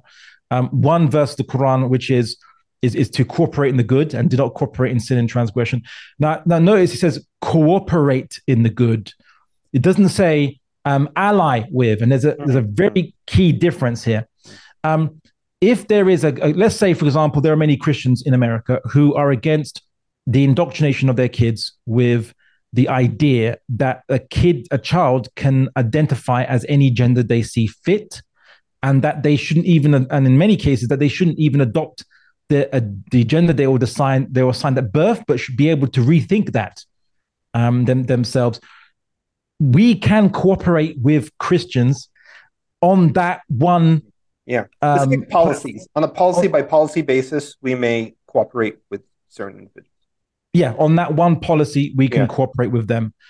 But we don't make them permanent allies because they disagree with us on many things, including the Trinity and things like that, of course, to say the least. So we cooperate on policies, but we don't make alliances, nor do we support their doctrines of disbelief. Likewise, for example, if the left wing say we're going to have a panel and a platform where we're going to be talking about Islamophobia, and I'm going to be against it, but the condition is, of course, that you have to speak out against people who oppose gay marriage or who argue that same-sex intercourse between consenting adults is morally equal to opposite-sex intercourse between two consenting adults within marriage. We'll say, no, we don't believe that, though. We can't go on that platform. However, if you want to argue that, if you want to go on a platform, let's say, where they say, for example, all American citizens should be treated consistently according to the Constitution, which includes Muslims, then, well, we can argue that consistency, where it is not haram, where it is not in a haram matter, it can be argued for. For example, in the Quran, it says, do not dispute with the people of the book unless you witness them committing injustice. Now, this verse of Quran doesn't refer to the fact that they're not referring to the Quran and Sunnah, because, well, if they were referring to Quran and Sunnah, they wouldn't be Christians, they would be all Jews, they'd be Muslims. It refers to the fact that, we can add another hadith to make sense of this, which is where the Prophet Muhammad sallallahu alaihi wasallam talked about the previous nations were destroyed because when the poor amongst them would steal, they would punish the poor person. But when a rich person amongst them would steal, they wouldn't punish the rich person. So it didn't talk about the type of punishment or the nature of the stealing. It simply said it didn't apply it consistently. So if Muslims are promised, let's say, for example, in America, if Muslims are promised that we have the right to free speech, let's just say, which to say whatever you want without the law getting involved against you, and without you facing legal repercussions or violent repercussions in Europe or America. Okay, but then let's say the government wants to then bring up a special policy, or to argue that certain Muslim speech is dangerous and shouldn't be allowed. And it's not speech advocating killing people; it's just doctrines of beliefs. Which in the West, in Europe, there's many programs which are in de facto criminalizing Muslim speech, merely advocating for Islamic beliefs or ideas, which are not advocacy for killing individuals or so on and so forth. Then we can argue as Muslims. We can say, well, look, you guys claim to believe in freedom of speech. That's your doctrine. Why aren't you not following that when it comes to us, but you follow that when it comes to attacking the Prophet Muhammad and insulting Islam and attacking the Quran?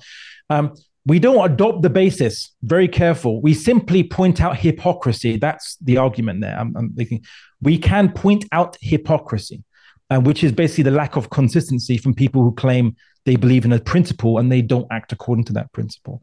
So as Muslims, we can do that in the West as well, but we cannot adopt their basis for good and bad, and we cannot argue on their basis for good and bad. And even when I've gone on TV programs on BBC and what have you, discussing such matters, I'm very careful when I argue. I say, basically, like you guys claim you believe this, but why are you then? But then you act like this.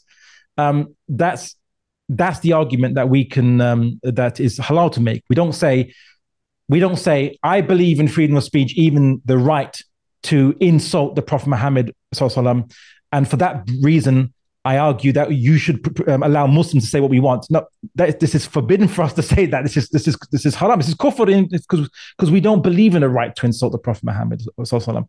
We don't believe in gratuitous insult of anyone's religion or beliefs. Gratuitous insult for its own sake.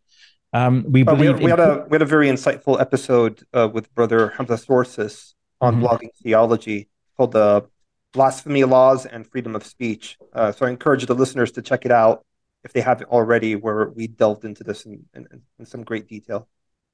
Yeah. I mean, subhanAllah, as I said, many Muslims made this point, but unfortunately, there's still many other Muslims that are still confused, and we need to get the message out on bigger and bigger platforms, inshallah, until Muslims understand this difference. So in essence, this is as laid out as Muslims.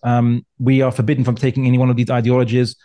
In Islam, as I said, our basis for engaging with non-Muslims is we are meant to be witnesses to mankind as our first and primary relationship with non-Muslims. So we're meant to call them to the truth is actually our first basis and priority. And so our arguments in the West should be, for example, well, look at these ideas that are coming into the West now. Look at these practices, or look at these consequences. This is because of you following the Enlightenment ideas. This is because you abandoned revelation. And even then your revelation was insufficient to guide these matters because of what happened in the past of history of Christianity before that, in how the Roman Empire changed it and so on and so forth, or how it changed under the Roman Empire, to be more precise.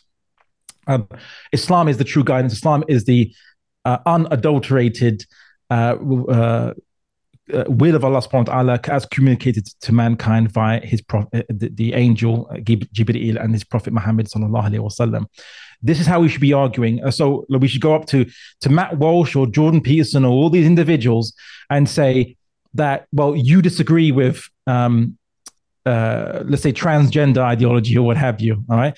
But the ideas you follow inevitably lead up to these arguments, these ideas, these points. You can't, these are inevitable, okay? You can't complain about the destination of the train that you're on when you agree with the being on the train and on the track, on that track. You're just a few stops before the end goal that you don't like, right? The end stop. You're going in that direction anyway. Your ideas were always going in that direction. The problem, Abdullah, is that many Muslims, in response to the extreme on the other side, mainly the phenomenon of many Muslims inclining to liberalism. I mean, they're growingly becoming attached and being full of admiration for these right-wing pedagogues, right? And so, I mean, this is also concerning recent event, right? And I hope they take heed of what you're saying right now. Well, I mean, look, right. So let's look at pre-Muslim Andrew Tate. I mean, Allahu Alam, I don't keep up to date with anything he does or says. Or to be honest, I wasn't even following him beforehand anyway. I just hear all these meme people cite.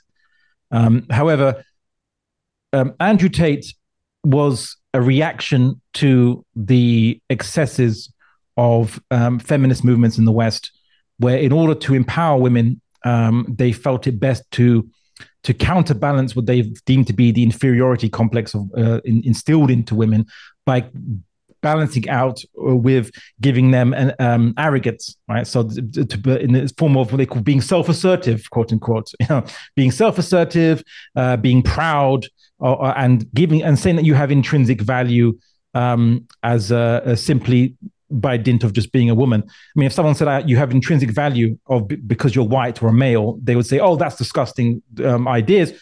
But again, as Muslims, we don't believe anyone has intrinsic value beyond that which Allah subhanahu wa ta'ala imparts upon a person. And of course, your values can go all the way down to becoming nil or minus, even if you reject your purpose in life, if you reject him, the creator of the universe, subhanahu wa ta'ala, and you reject his commands. Whereas if you accept him, embrace him, and follow him, then your value will increase in the eyes of Allah subhanahu wa ta'ala.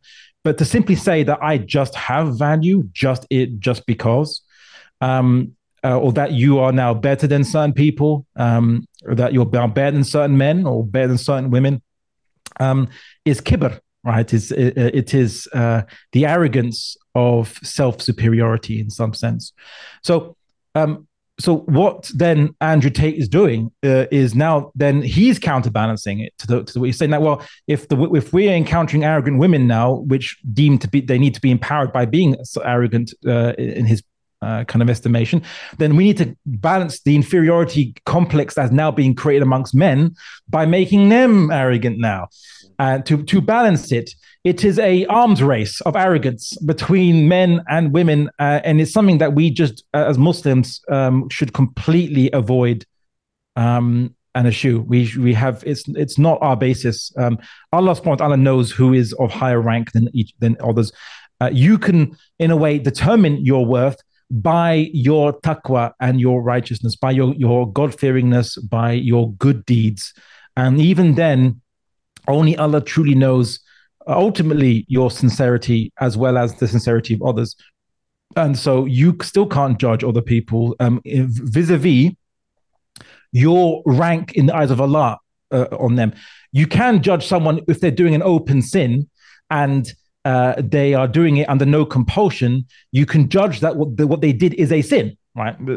You can say, well, that's sinful, that's wrong what you're doing. You can judge that. Liberalism says, and these Enlightenment ideologists say you can't judge because if they're not hurting people or doing anything that is wrong according to the Enlightenment ideals, then their choices are just as morally valid as yours. Whereas we'd say, no, that's not the case. I can judge that your choice is not morally valid at all if it goes against the commands of the Creator. But I can't judge like that I'm a better believer than another believer because I don't know what's inside their heart, and I might be deluding myself as to whether I'm sincere or not. The Quran talks about hypocrites are self-deluded. So the Sahabas, the companions of the Prophet Muhammad sallallahu alaihi wasallam, were scared that they were hypocrites because they imagined that the slightest failing they might have represented hypocrisy, and they were so scared. But of course, as we know, their fear of being hypocrites is a sign of sincerity, not a sign of nifaq. So the Islamic worldview is completely different from anything in the West. And we didn't need to follow Andrew Tate pre-Islam or even post-Islam, because now he's a new Muslim, so he's learning about Islam. Again, there's nothing we can learn from him in terms of the commands of what we should and shouldn't do. People say, well, Andrew Tate teaches me to be a strong, confident man, whereas before I was cowardly or what have you. I say, well, look, you didn't need Andrew Tate to do that. Okay, you should be strong and brave in upholding the truth, the haqq and and justice. Right, that's where you should be strong and brave as a man, quote unquote. Right, and likewise, our sisters too would be strong and brave as sisters, upholding the truth and justice as related in the Revelation, like as mentioned. That's where we should have been inspired towards. Like, if the creator of the universe, if you are supporting the words of the creator of the universe, what fear do you need to have? Then you don't, right? So that should be enough to make us brave, together with confidence in our deen, confidence that we know it is the absolute truth based on yaqeen, on certainty. We don't need that, Andrew Tate. As for Jordan Peterson, who is an irony in many ways, Jordan Peterson, he knows psychology and psychiatry. Great, he knows those subjects.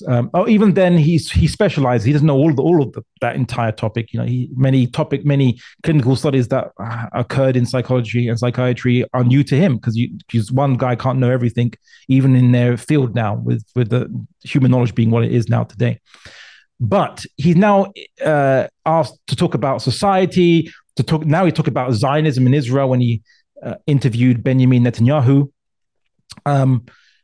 And when he interviewed him, he said he'd push back, and he didn't push back at all whatsoever. Benjamin had full reign to make all kinds of outrageous lies and claims, and he didn't push back. But at the same time, Jordan Peterson seems very confident to speak about the Prophet Muhammad sallallahu alaihi wasallam in the past, where he called him a'udhu billah, a warlord, which we know a warlord isn't someone that just commands an army. A warlord is a very specific term. It refers to someone that obtained power by controlling the army or having a band of fighters or warriors, and the warriors give that person power over a people. It's not by the consent of the people. That's what a warlord means. It's good to know that Brother Muhammad Hijab made him retract that, and he did. So, good to know. Yes. Although I think he should have apologized more profusely. Jordan Peterson, he's very evasive, I believe, in many cases. He doesn't know what he's talking about. He debated a Marxist, or some would say a kind of like a post-Marxist scholar called Slavoj Žižek, who's very famous in Europe. And he didn't know. Again, he just thought he could read the Communist Manifesto by Karl Marx and think he understands Marxism. He didn't, and Slavoj Žižek ran rings around him because he really didn't understand. The right wing and the left wing don't understand each other, by the way. They don't know. They look at each other through their own lenses. They don't understand each other. The left wing would say that right wing, the normative right wingers are just white racists, white patriarchal racists who are deliberately trying to preserve privilege for white males who are heteronormative and yada yada yada. And conservatives think that the left wingers or the socialists or neo-Marxists or woke are basically, they just hate Western civilization and they want to destroy it and bring it completely down to the ground, which is not the case, right? They don't hate Western civilization just as a civilization. They hate the ideas in Western civilization currently, and it's some of its practices. They want to change it, not to bring it down. Muslims getting involved in any side of this debate, what's even worse, many Muslims have fallen foul of these different ideologies because they were trying to criticize the other side. Yeah, many Muslims were criticizing liberalism. I know I've seen Muslims who used to be at the forefront of criticizing liberalism. Let's just say they discover that, oh, look, there's these other non-Muslims that criticize liberalism. Wow, I didn't know this. They existed. Oh, it's, and they open up their books and they read these criticisms and they adopt the lens, the criterion used to criticize liberalism, which this criterion is left-wing. It's not from Islamic basis. And then they adopt these left-wing ideologies. Like, for example, many Muslims jump on, become woke, as they say. They jump on the bandwagon of criticizing, attacking the West because it's then patriarchal, because they say they believe in critical race theory, which I think is something which we should inshallah discuss in the future, which has a lot of, both of these approaches have a lot of assumptions based on Marxist sociological analysis, which is ultimately materialistic, which would contradict the Islamic basis, both in how it understands society to work, but also in its end goal. And when concerning, for example, feminism or critical gender studies, it wants to undo patriarchy. Well, you could apply its own lenses to Islam and then call Islam patriarchal, or you could apply the lenses of let's say critical race theory to Islam and say that Islam is Arab supremacist, because the language of the liturgy in Islam is in Arabic, is the Arabic of the Quran, the hadith is in Arabic, and so on and so forth. It comes from Arabic peoples. The very fact that you have to pray in Arabic, they'll say this is Arabic supremacist. This is the end result of people who adopt initially a criteria they thought would simply help them criticize the West, its current ruling ideologies. So I've seen many Muslims fall to these ideologies, and in many cases, many Muslims leave Islam as they become consistent applying the criteria that these ideologies use to judge the West. They apply on Islam as well, and Islam then ends up wanting as much as the West liberalism was wanting, according to these ideologies.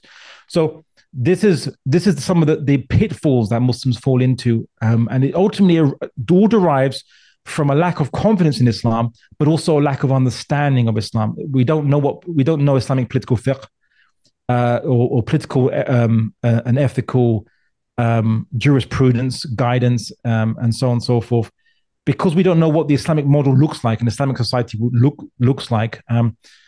We don't know how to judge by it or call to it or rule by it. And so we fall for anything else that promises the slightest modicum of justice or the slightest resemblance to any small branch of Islam that we follow. We think, oh, then we must follow the whole tree because one leaf resembles an Islamic leaf, so to speak. So these are the kind of problems that that Muslims fall into, and that's in essence really what I'll kind of leave it. I usually have many presentations I give where I go for different source material, the texts of these different ideologies I talk about, and I compare them. I show how they actually contradict Islam in what many specific ways. I go into more depth because there are still many Muslims who are confused by these things. There are Muslims I've encountered who are Marxist Muslims who are obviously liberal Muslims, who follow revisionist thinkers, those who are adept in mental gymnastics, people who say, for example, they say, because they follow left-wing ideologies, and they say, for example, and here's a typical, just give you a practical example, and I will leave it I'll leave my presentation there. So they'll say, okay, in the West, many Muslims are approached and they say, aren't you against racism? And I say, yeah, we're against racism. Racism is bad. Islam is against racism. Okay, great. So how do you define racism? And I'll say, well, I don't know. I mean, is it just you hate people from there because they have attributes? I say, okay, exactly. That's how we define it too. So if you hate someone and you believe that they should be discriminated against, not have the same rights, not have the same freedoms because they have an attribute of theirs that they didn't pick or didn't choose, that is why racism is wrong. And when a Muslim say, yeah, I believe that's why we believe it's wrong, then they say, good. Now I've hooked you onto that. Why are you against LGBT, same-sex marriage or things like this? Why don't you believe they should have rights to have their intimacy be recognized as legally and morally valid as opposite sex intimacy? Well, then the Muslim can't argue anymore now because they've already adopted a false criteria, and now they're hooked into it and they're straitjacketed into being consistent on a false criteria. The Islamic perspective doesn't say because it's wrong to discriminate based on an attribute that's inherent in a person, because one could argue that kufr could be inherent in a person. In the Quran, it talks about those who will be revealed to be kuffar on the Day of Judgment. They revealed what they had been concealing inside themselves all along. Right? It's their nature in a sense. Not their nature that they were compelled to be, but rather this is their authentic self. Right? This is who they are, their true colors, so to speak. Rather, what Islam says very clearly is that the different attributes, the physical attributes that Allah created us with, are not a basis to say that you are better or worse than someone else in amongst Bani Adam.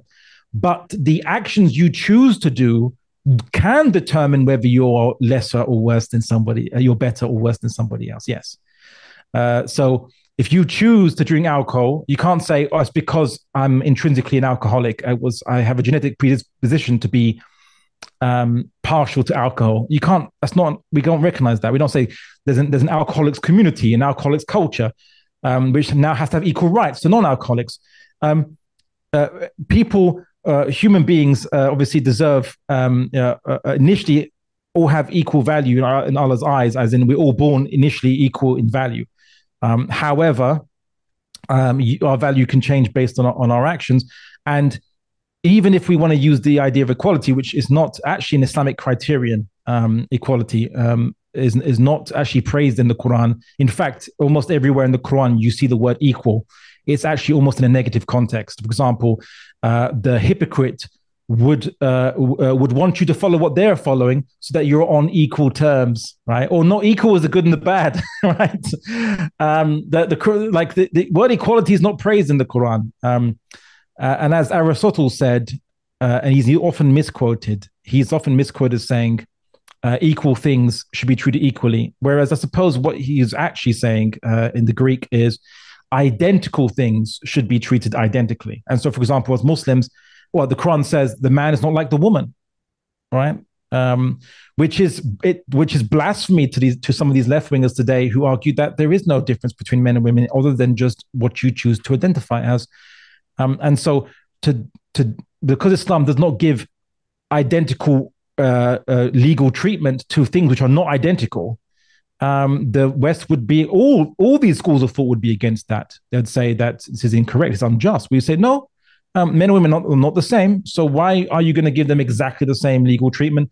Even in the West, you don't give exactly equal legal treatment based on attributes. I often give the example of abortion, that a woman has a right to, they'll say in the West, to abort her child, but the man has no right to decide whether his child survives or is aborted, despite the fact they're meant to both have equal reproductive rights. Okay, but they don't then. Oh, but they'll say, "Oh, that's because biologically they're different." Well, then that's the point, isn't it? And they'll say, "Are you saying that women should be forced to give birth?" And I say, "No." I actually used this in a debate with an atheist who tried to say, "Okay, you might maybe if I concede that, but what is your solution? You're going to say that women should be compelled, should be chained up until they give birth because when they're pregnant?" I say, no. In the law, what do you do when someone breaks the law? You punish them by jail or a fine, right? So I could argue that if you guys were being consistent, then you should allow the man to also decide whether his partner should abort the child or not. And if she goes against his wishes, then she could be fined or put into jail. Much like what would happen, of course, if a man gave his partner an abortion pill, crushed it up and put it in her food, and she's not physically harmed by it, but the child becomes aborted by it, right? Without her consent. Yeah. Then that if you believe that he should be punished for that, then I likewise, you should believe that the woman should be punished if you're being consistent to your premise that everyone has equal reproductive rights. Yeah, but you're not consistent, and of course, the guy actually didn't like that because there's no way out of that. How are you going to argue afterwards? So, so the point is that Islam, our basis is very different. We believe that non-identical things are not treated identically. But in the West, this would contradict this idea of almost all schools of thought's ideas of equality. Would contradict those things, and so they would disagree with Islam and view it as very different. And I think last point, just to go back to what I was saying about Jordan Peterson, just a little funny point, and then I'll stop it there. Which is Jordan Peterson is the biggest irony of them all because Jordan Peterson he criticizes postmodernism a lot. Yeah. But he's one of the biggest postmodernists there are. He constantly cites Nietzsche, which is considered to be the father of postmodernism. In essence, that humans should derive their own morality according to their own need is a Nietzschean idea, and that the book the author of the book, his intent or her intent behind writing the book is no longer important, but rather what you benefit from that book, how you can interpret a book to benefit or guide your life to something you deem to be whatever positive, by whatever definition positive you want to call it, is a very postmodernist term. I think it was described that this is what they call the death of the author in postmodernism, which is postmodern thinkers. They said that it doesn't matter what the author thinks anymore, what the author wanted or intended. It's about what you interpret the book, how you choose. I think that's related to deconstructionism, right? Kind of. Deconstructionism is more to highlight and expose the you could say the imposed narrative that a book presents itself with, and to basically highlight its contradictions, to destroy that narrative, to destroy the truth claim to a narrative that a book possesses, to show that it is not objective. It can't, that objectivity can't exist, and that interpretations of reality are undecidable. But now, what does Jordan Peterson do? I made a claim. Now I'm going to immediately point out to you. He talks about the Bible a lot, but he doesn't take it literally. Heck, he can't even answer simple questions as does God exist? Yes. Yeah. What do you mean? What do you mean does? What do you mean God? What do you mean? What do you mean? Do you believe? And he went to each individual word. What do you mean? Do you? Absurd. Yeah, absurd. Because for him, it's not. It would seem, and it's very postmodernist to say so. It's not important for him whether God exists or not, nor whether the Bible was literally intended or not.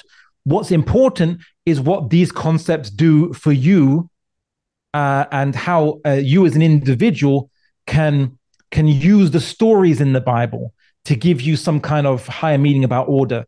In a way, ironically speaking, he's a conservative in many of his leanings, but conservatives and postmodernists almost kind of meet back again, because conservatives are dubious about claims to formulas that claim to fix everything, called you can organize society. Conservatives say the wisdom of the past gives us some utility in ordering society and creating stability in society, order from the chaos, right? So ironically, he's a conservative, but also a postmodernist at the same time. Despite the fact that he rails against postmodernism, he himself denies the objective meaning. So he sees the utility in it, but he can't claim that it's ontologically true. That's actually capital T based on, a system of thought that is true. But he sees the utility in it. So in the Bible, yes, yeah, and that you can't get more postmodernist than that, basically. So anyway, I think I'll kind of leave it there. But ultimately speaking, Islam does not fit into left and right. It transcends. It is in a whole different league. And likewise, as Muslims, our campaigning, our allyship does not fit in the left and right. But we may occasionally have common policies that we may agree with in either those who might be incidentally from the left or the right, but we never agree with them on their basis, their usul, their foundations, their criteria for right and wrong. We fundamentally disagree. We just might happen to agree incidentally on certain policies, and when that's the case, we cooperate in the good. But at the same time as cooperating in the good, we should always say that the real solution to this policy is Islam. It will provide real solutions. The West is unable to deal with these policies itself. It's unable to get rid of racism, really. It's unable to truly provide for the working classes, truly. It's unable to protect the family. When you adopt the Enlightenment ideals, it's going to erode the family, the idea of the sanctity of the family. You conservatives, you've adopted an aqidah that is destroying the thing that you are claiming you want to preserve. And there's no way around that other than adopting a holistic way of life that comes from the creative universe, which we have, which is Islam. So that would be, I think, as Muslims, what we should do in the West and in the Muslim world. We should get rid of all these ideologies that we are following and simply apply Islam holistically, because it is from the Creator, and who knows best than the Creator how to organize human affairs and what our purpose is. Barakallahu fikum, Abdullah. This was, for this very educational presentation that is striving to restore some balance within Muslim discourse about these social issues. And, I think it's fantastic how you covered several key ideologies in a succinct and digestible manner. So, Jazakumullah khairan for that. If I may, I want to. There was something I made a little picture, which is Islam is neither left or right; it is wasat, justly balanced, right? What you see is Islam is not on the spectrum of left wing and right wing; it's on its own spectrum, and within its own spectrum, it is balanced because, for example, if men are given, or let's say, responsibility over the family. They're given commensurate to that a degree of responsibility, I suppose, a commensurate responsibility, which is that they have to provide and take a bullet for their family. So their life must be put on the line to protect their family, as well as their wealth and their livelihood must be directed towards providing for the family. So they might be given a degree of to be head of the family. You might say that's a privilege, but at the same time, they're given a commensurate responsibility. So there is balance, you can say, in how Islam manages kind of human affairs. Much like I often give the example of in England, guns are illegal for people to own. This analogy wouldn't work very well in America, where everyone can own guns. But guns are illegal to own.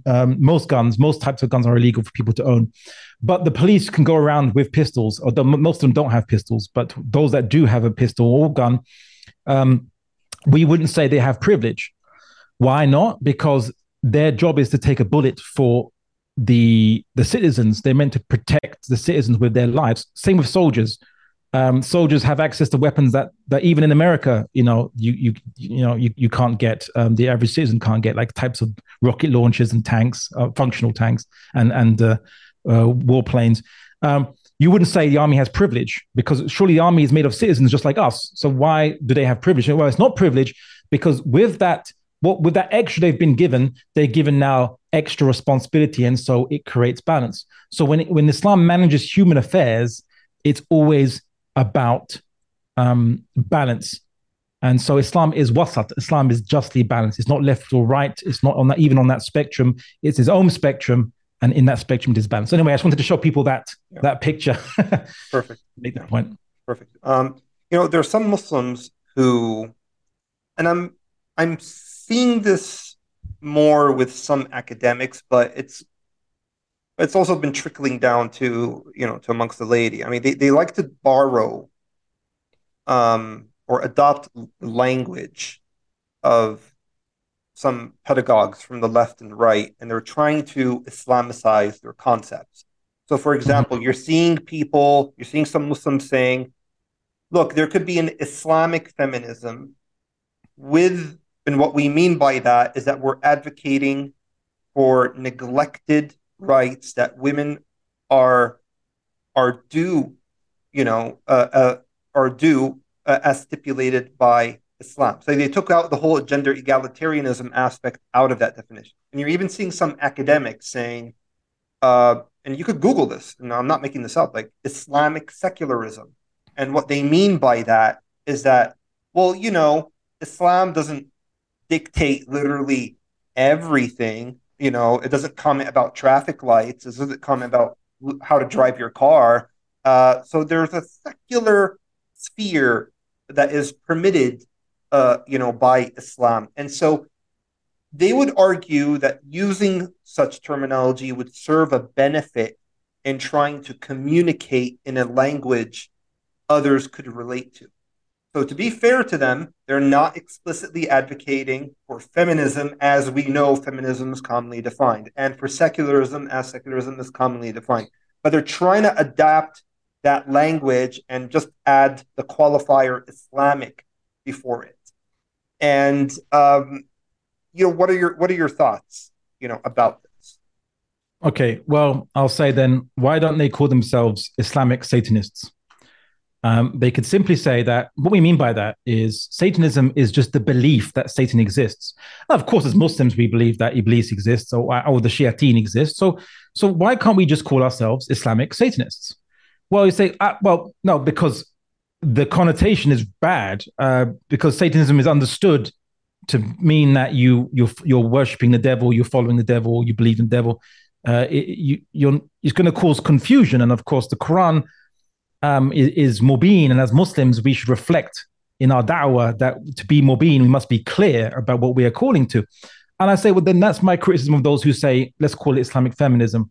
It is associated. Islamic feminism is associated, or feminism rather, is associated with the Western Enlightenment ideals of identicality of treatment of men and women into some degree. And as Muslims, we don't believe that men and women are identical. And so you can't argue that the family should be structured with both men and women having exactly identical considerations in the family or roles in the family.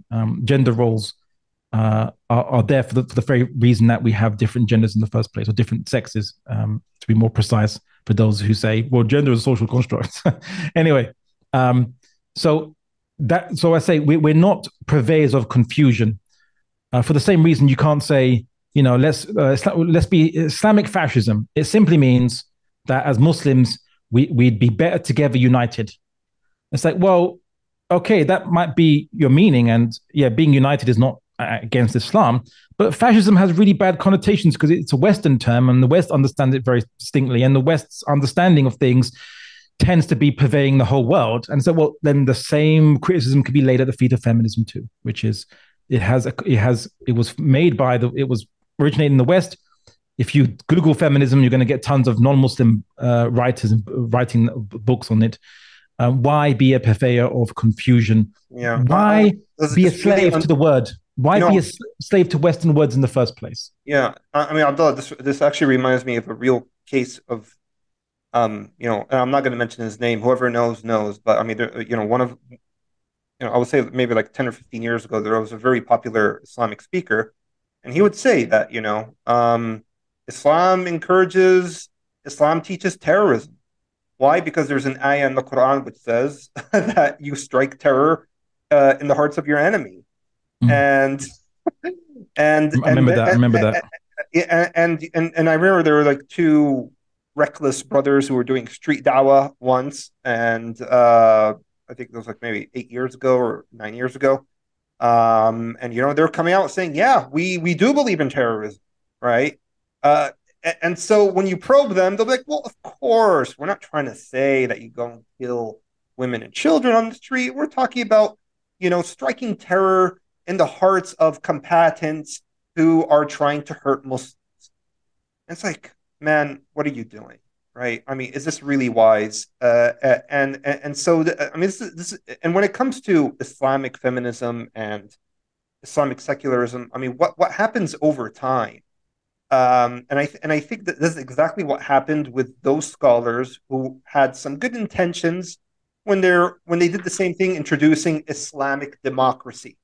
The original, okay, fine. So, just as in a democracy in a secular country whereby things are open to voting except certain fundamentals, similarly, we can also believe that certain things could be voted on except the fundamentals of Islam. But the problem is that once someone introduces that and then the terminology spreads, people are going to forget, what was the original intent of the person who introduced this term. And if we're going to be using the same vocabulary as non-Muslims who are speaking from a completely radically different, paradigm, then over time, things are just going to get muddled and it's just going to cause serious confusion, right?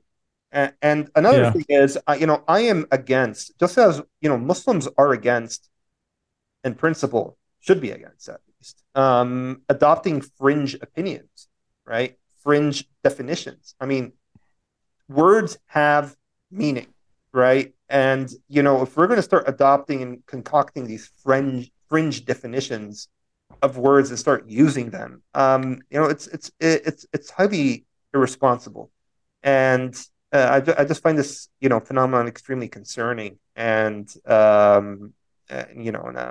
just hope it doesn't gain any further traction. Well, to answer your, there was a question you mentioned that I didn't address, which was what to do with like traffic light laws. They say, like, isn't that something which is secularism? Is secular? Well, actually no, because so here's the thing.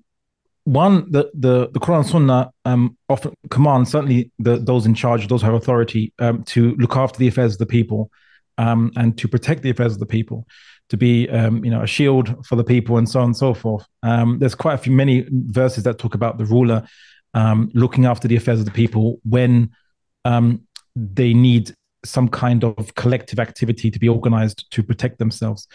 And in a sense, to protect themselves from each other as well, which is what the state does.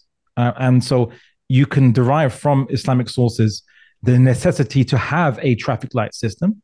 But then the traffic light system is managed according to how cars work and the roads and the infrastructure and so on and so forth.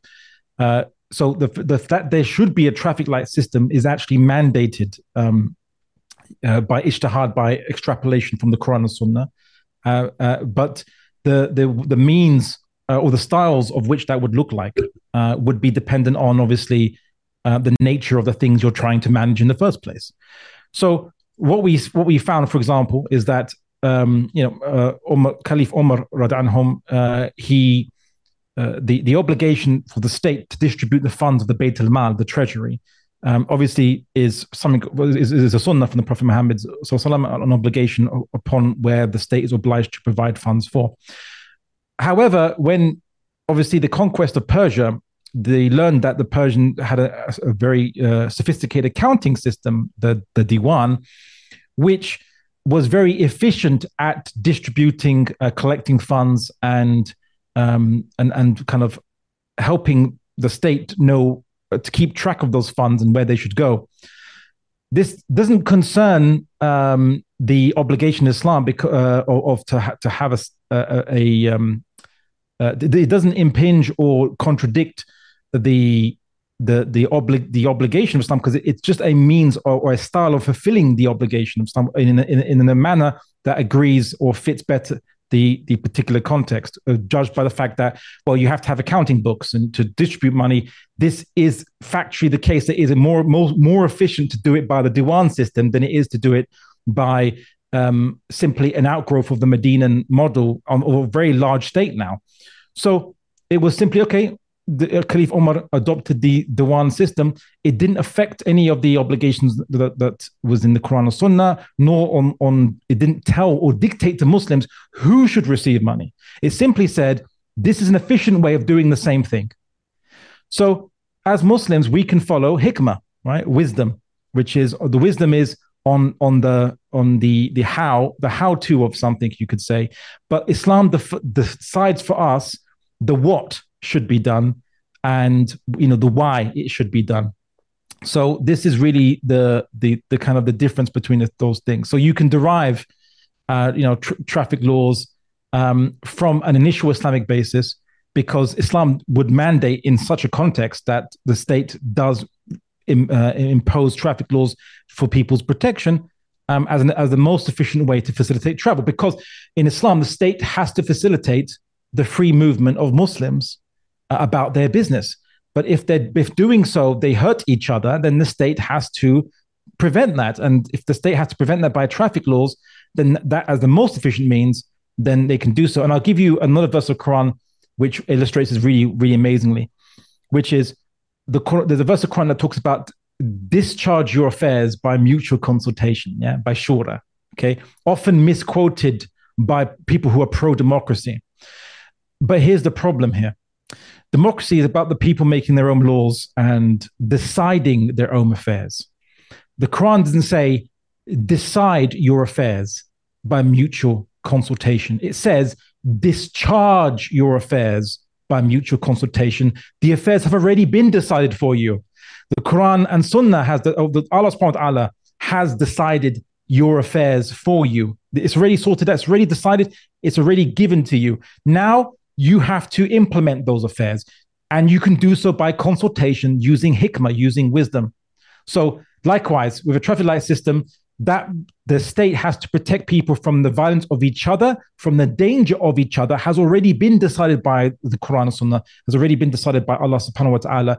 The leader now and his administration is in charge of deciding the best way or the most efficient way to do that in circumstances which are, objectively speaking, dangerous, such as, wacky drivers on roads and no highway codes. So that's why it all emanates from Islam. Everything would emanate from Islam because Allah has decided our affairs. Now it's up to us to collaborate. Like when you're given a work by, if you ever you had a boss and your boss gave you work or gave your team work and just said, produce this product, you would discuss with your team how you would produce the product, but that the product has to be produced has already been decided for you by your boss. So that's how the Islamic system there's no secular area, right? That Islam doesn't deal with. It deals with everything. One last question. I'm going to let you go. Because I got to pray Maghrib. Okay. Oh, okay. All right. Let me know if you could answer this in 2 minutes. If not, then let's not do it. A lot of Muslims have a take the good and leave the bad mentality when it comes to all this, right? So look, there are a lot of speakers. I like to listen to Jordan Peterson. I like to listen to this person. I like to listen to that person. I'll take the good arguments that they put forth for my benefit, and I'll use them in service of pushing my own Islamic views. First of all, do you think that this is a good idea as a matter of principle? I would imagine that you're responsible. If you say yes, it will be a conditional one. And if it is a conditional one, assuming you don't say no, then what would be some limits and guidelines that you would advise Muslims to take doing this? And then, we'll just end this session after you answer. Okay. So let's give some practical guidelines. So what I would say is, look, take the good and leave the bad is what we're guided to do. So I can't disagree with that one. But what do you mean by good and what do you mean by bad, right? In essence, the good is what is defined by the Quran and Sunnah, right? So to put it another way, the should and the shouldn't, what we should be doing, what we shouldn't be doing. This has been decided by the Quran and Sunnah. What is the good and bad, the values of actions can only be decided by with relate to our purpose. I often give an example that, a good and bad can only be understood by purpose. Like I have a car. If the car works and gets me from A to B, it's a good car. If the car doesn't get me from A to B, then there's no engine, there's no wheels, it's rusted, it can't even fit an engine. It's a bad car. Why? Because it doesn't fulfill its purpose. But then you have to know the intent, the purpose behind the thing to know what is good and bad is. Let's say you encounter alien technology, and a device, and you're asked, is it a good device or bad device? People say, I don't know. What's it meant to do, right? So this is how we decide good and bad. Now, what do we mean? What can we mean by taking the hikmah? Because the hadith by the Prophet Muhammad sallallahu alaihi wasallam, which is the hikmah is the lost property of the believer, right? So if we find it with whoever finds it the most entitled to it. So how do we determine what is hikmah, what is wisdom? Very simple. There are objective facts about reality, okay? And if we are told to achieve something in reality, to achieve a goal, so let's just say, let's say we're meant to fight again, we're meant to defend people from oppressors, let's say, and fight against the oppressors. Okay, so should we use swords, which we used at the time of the Prophet Muhammad, or should we use rifles, let's just say? And I say, well, it's objectively the fact that the rifle is more efficient at achieving that objective of fighting than the sword. Also, it's objectively the fact that the enemy has rifles and you would be at a strong disadvantage with using the sword. So because these are objective facts, then we can demonstrate that it is objectively the case, it is more efficient to use the rifle than the sword. And so therefore it is hikmah to use then the sword. So hikmah is based on objective facts. So I'll give an example. Now, Jordan Peterson didn't derive this himself, but he related something that psychologists know. So people dealing with procrastination, where they put off doing a task for many, many times. He said, okay, well, practice that he said he did, which he didn't invent, by the way, but he just relates it because that's his field, his profession. He said he told someone that they have problems with being motivated in life. Now, it's objectively a fact that if you achieve something, if you do a good task that you're meant to be doing, you feel more motivated generally to do all the tasks. That's an objective fact, okay? Clinically observed. Okay. It's also objective fact that that people are more likely to do smaller, simple tasks than they do more complicated tasks that have many more stages in it. Okay, so here you go. He said he told the person to clean his room. The person didn't want to do it. Didn't want to clean his room. Couldn't do it. Okay, he said, all right, then just tidy up the clothes. He goes, okay, I can't do that. Okay, just bring a vacuum cleaner and vacuum a part of your room. Said he doesn't want to do that. Okay, just vacuum around your wardrobe. Yeah, just around there. He said he made the task smaller and smaller and smaller and smaller until you reach the part, the task which is so easy to do that they do it, and then they feel that sense of accomplishment, and then they get a motivation to do more tasks. Okay, all this is objectively demonstrated and objectively the case based on observation. So it is then hikmah, you could say, and that you can take from Jordan Peterson. Although he didn't come up with it, you can take it from. In essence, you can use him as a way to access other psychological literature produced by other people who did these studies.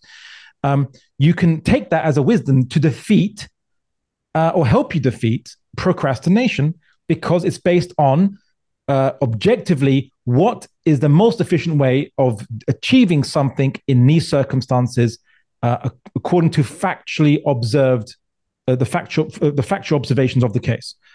That we can take.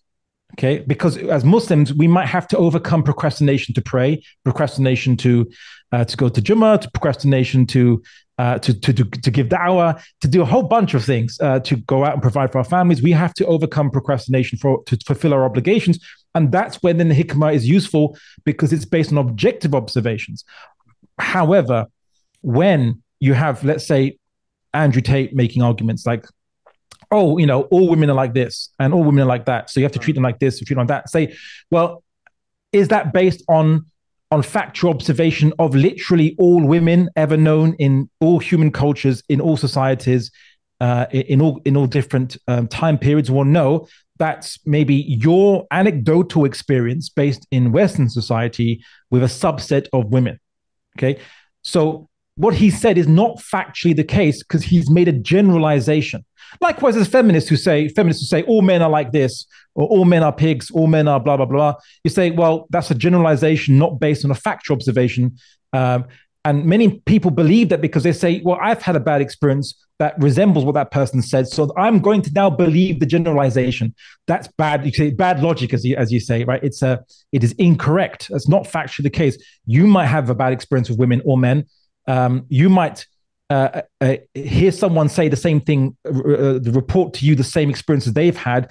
It doesn't mean that everything else they say, especially the generalizations, are true or accurate, because they're not based on observation. That's not hikmah. This is now dhann, speculation. All right. And so Andrew Tate might say that he treated a woman in such a derogatory way, let's just say that, and she loved him for it, and she respected him, and she didn't run away. But if you treat a woman with respect, she won't respect you and she'll run away. This might be his particular experience with certain kinds of women that he encounters in his life. But there are many women, as we know, that a man treats them with respect, and they stay absolutely loyal and happy and content with their husband. And therefore, Andrew Tate's advice is detrimental. But likewise, on the flip side, because he's just the mirror opposite of feminists, the feminists who say the same thing about men. They say, no, all men, if you give them what they want, they'll basically walk all over you and won't respect you. But there are many husbands who are very happy and content because their wives actually give them their needs, but it's reciprocal. The man obviously gives the wives her needs. So so the generalizations made and the speculations are not hikmah. They're not wisdom. Yeah, and I mean, just to stress the point, Abdullah, because at the end of the day, how's a Muslim going to differentiate between what is factual hikmah and not, unless he has studied his religion, has a solid grounding in his faith first? He must know what Islam teaches about this given topic before he listens to non-Muslims speak about it. And I think what this presentation has also shown us is that it's extremely critical that we understand the ideological underpinnings of people's different views. We need to understand what assumptions they're making. What are their views stemming from? Because it seems like a lot of Muslims are just superficially assuming that these arguments resemble Islam on the surface, not realizing what is underlying in terms of the presumptions that are being made. Well, to give a very simple formula for the audience to end on, which is very simple, which is, we have naql, right? The text that we get from Revelation, that tells us what to do and what our obligations and rights and responsibilities are. It tells us, okay, you have a family, here's what you have to do for your family, here's what you have to do as a son or as a daughter or as an employee, or as a Muslim bearing witness to mankind, or as a Muslim giving nasiyah to the Muslim community, and so on and so on and so forth. Here's what you're meant to be doing and achieving. Okay, now then Aql can take over and say, and here's the most efficient way to achieve those things.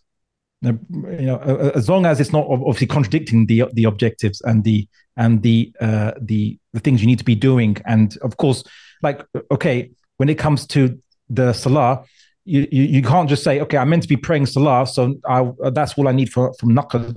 Now from aql, I'll think about the most efficient way to do salah. No, because the salah, your prayer, obligation to prayer, it tells you have to pray, and it tells you then here's what you have to be doing in the prayer to satisfy the prayer. So that obviously doesn't require efficiency to think about efficiency. Of course, you might think about efficiency of how to use water in the best way to wash yourself. Sometime it was said that the Prophet Muhammad was able to do wudu from 1 cup of water. Of course, that's pretty efficient way of if you can do it, fine. If there's a YouTube video showing you how to do it, and then you can take that as a great idea of efficiency, because as long as it satisfies the requirements that Islam says. However, the difference between naql and aql is aql, your intellect can help you by observing the world and obtaining objective facts as to how to achieve the objectives in the most efficient and efficacious manner to guarantee the highest chances of success as well, knowing the laws of physics and how things work based on objective observation. That's hikmah. But Islam has already decided all your affairs and what you have to do for all these affairs. The aql or the wisdom just takes over when in basically finding the most efficient ways to do those affairs based on objective observation and objective facts. So that's between the naql.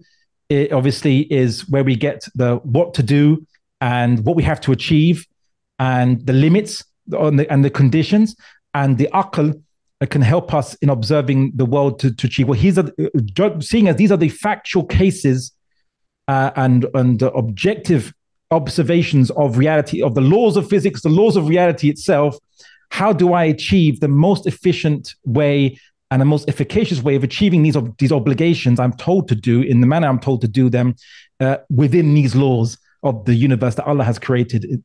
That's what we call wisdom. Brother Abdullah, Jazakallah khairan for sharing your insights today. I'm very confident that our listeners will benefit very greatly from it. May Allah reward you, and definitely looking forward to having you again on Blogging Theology so that we can discuss more of these ideologies in some more depth, inshallah ta'ala.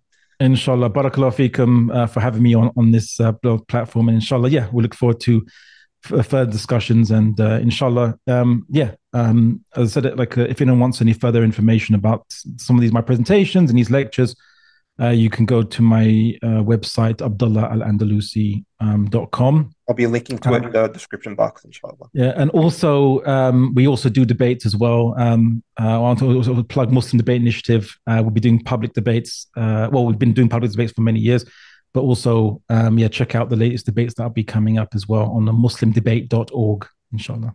Perfect. With that, I'm going to bid you and our listeners farewell, and Assalamu alaikum wa rahmatullahi wa barakatuh. Wa alaikum assalam wa rahmatullahi wa barakatuh. When you need mealtime inspiration, it's worth shopping Kroger, where you'll find over 30,000 mouth-watering choices that excite your inner foodie. And no matter what tasty choice you make, you'll enjoy our everyday low prices, plus extra ways to save, like digital coupons worth over $600 each week. You can also save up to $1 off per gallon at the pump with fuel points. More savings and more inspiring flavors make shopping Kroger worth it every time. Kroger, fresh for everyone. Fuel restrictions apply. Save big on your Memorial Day barbecue, all in the Kroger app. Get 3-pound rolls of juicy 80% lean ground beef for $3.49 a pound with a digital coupon. Then get select varieties of flavorful Powerade, Body Armor Super Drink, or Arizona tea for 77 cents each, all with your card. Shop these deals at your local Kroger, less than 5 miles away. Or tap the screen now to download the Kroger app to save big today. Kroger, fresh for everyone. Prices and product availability subject to change. Restrictions apply. See site for details.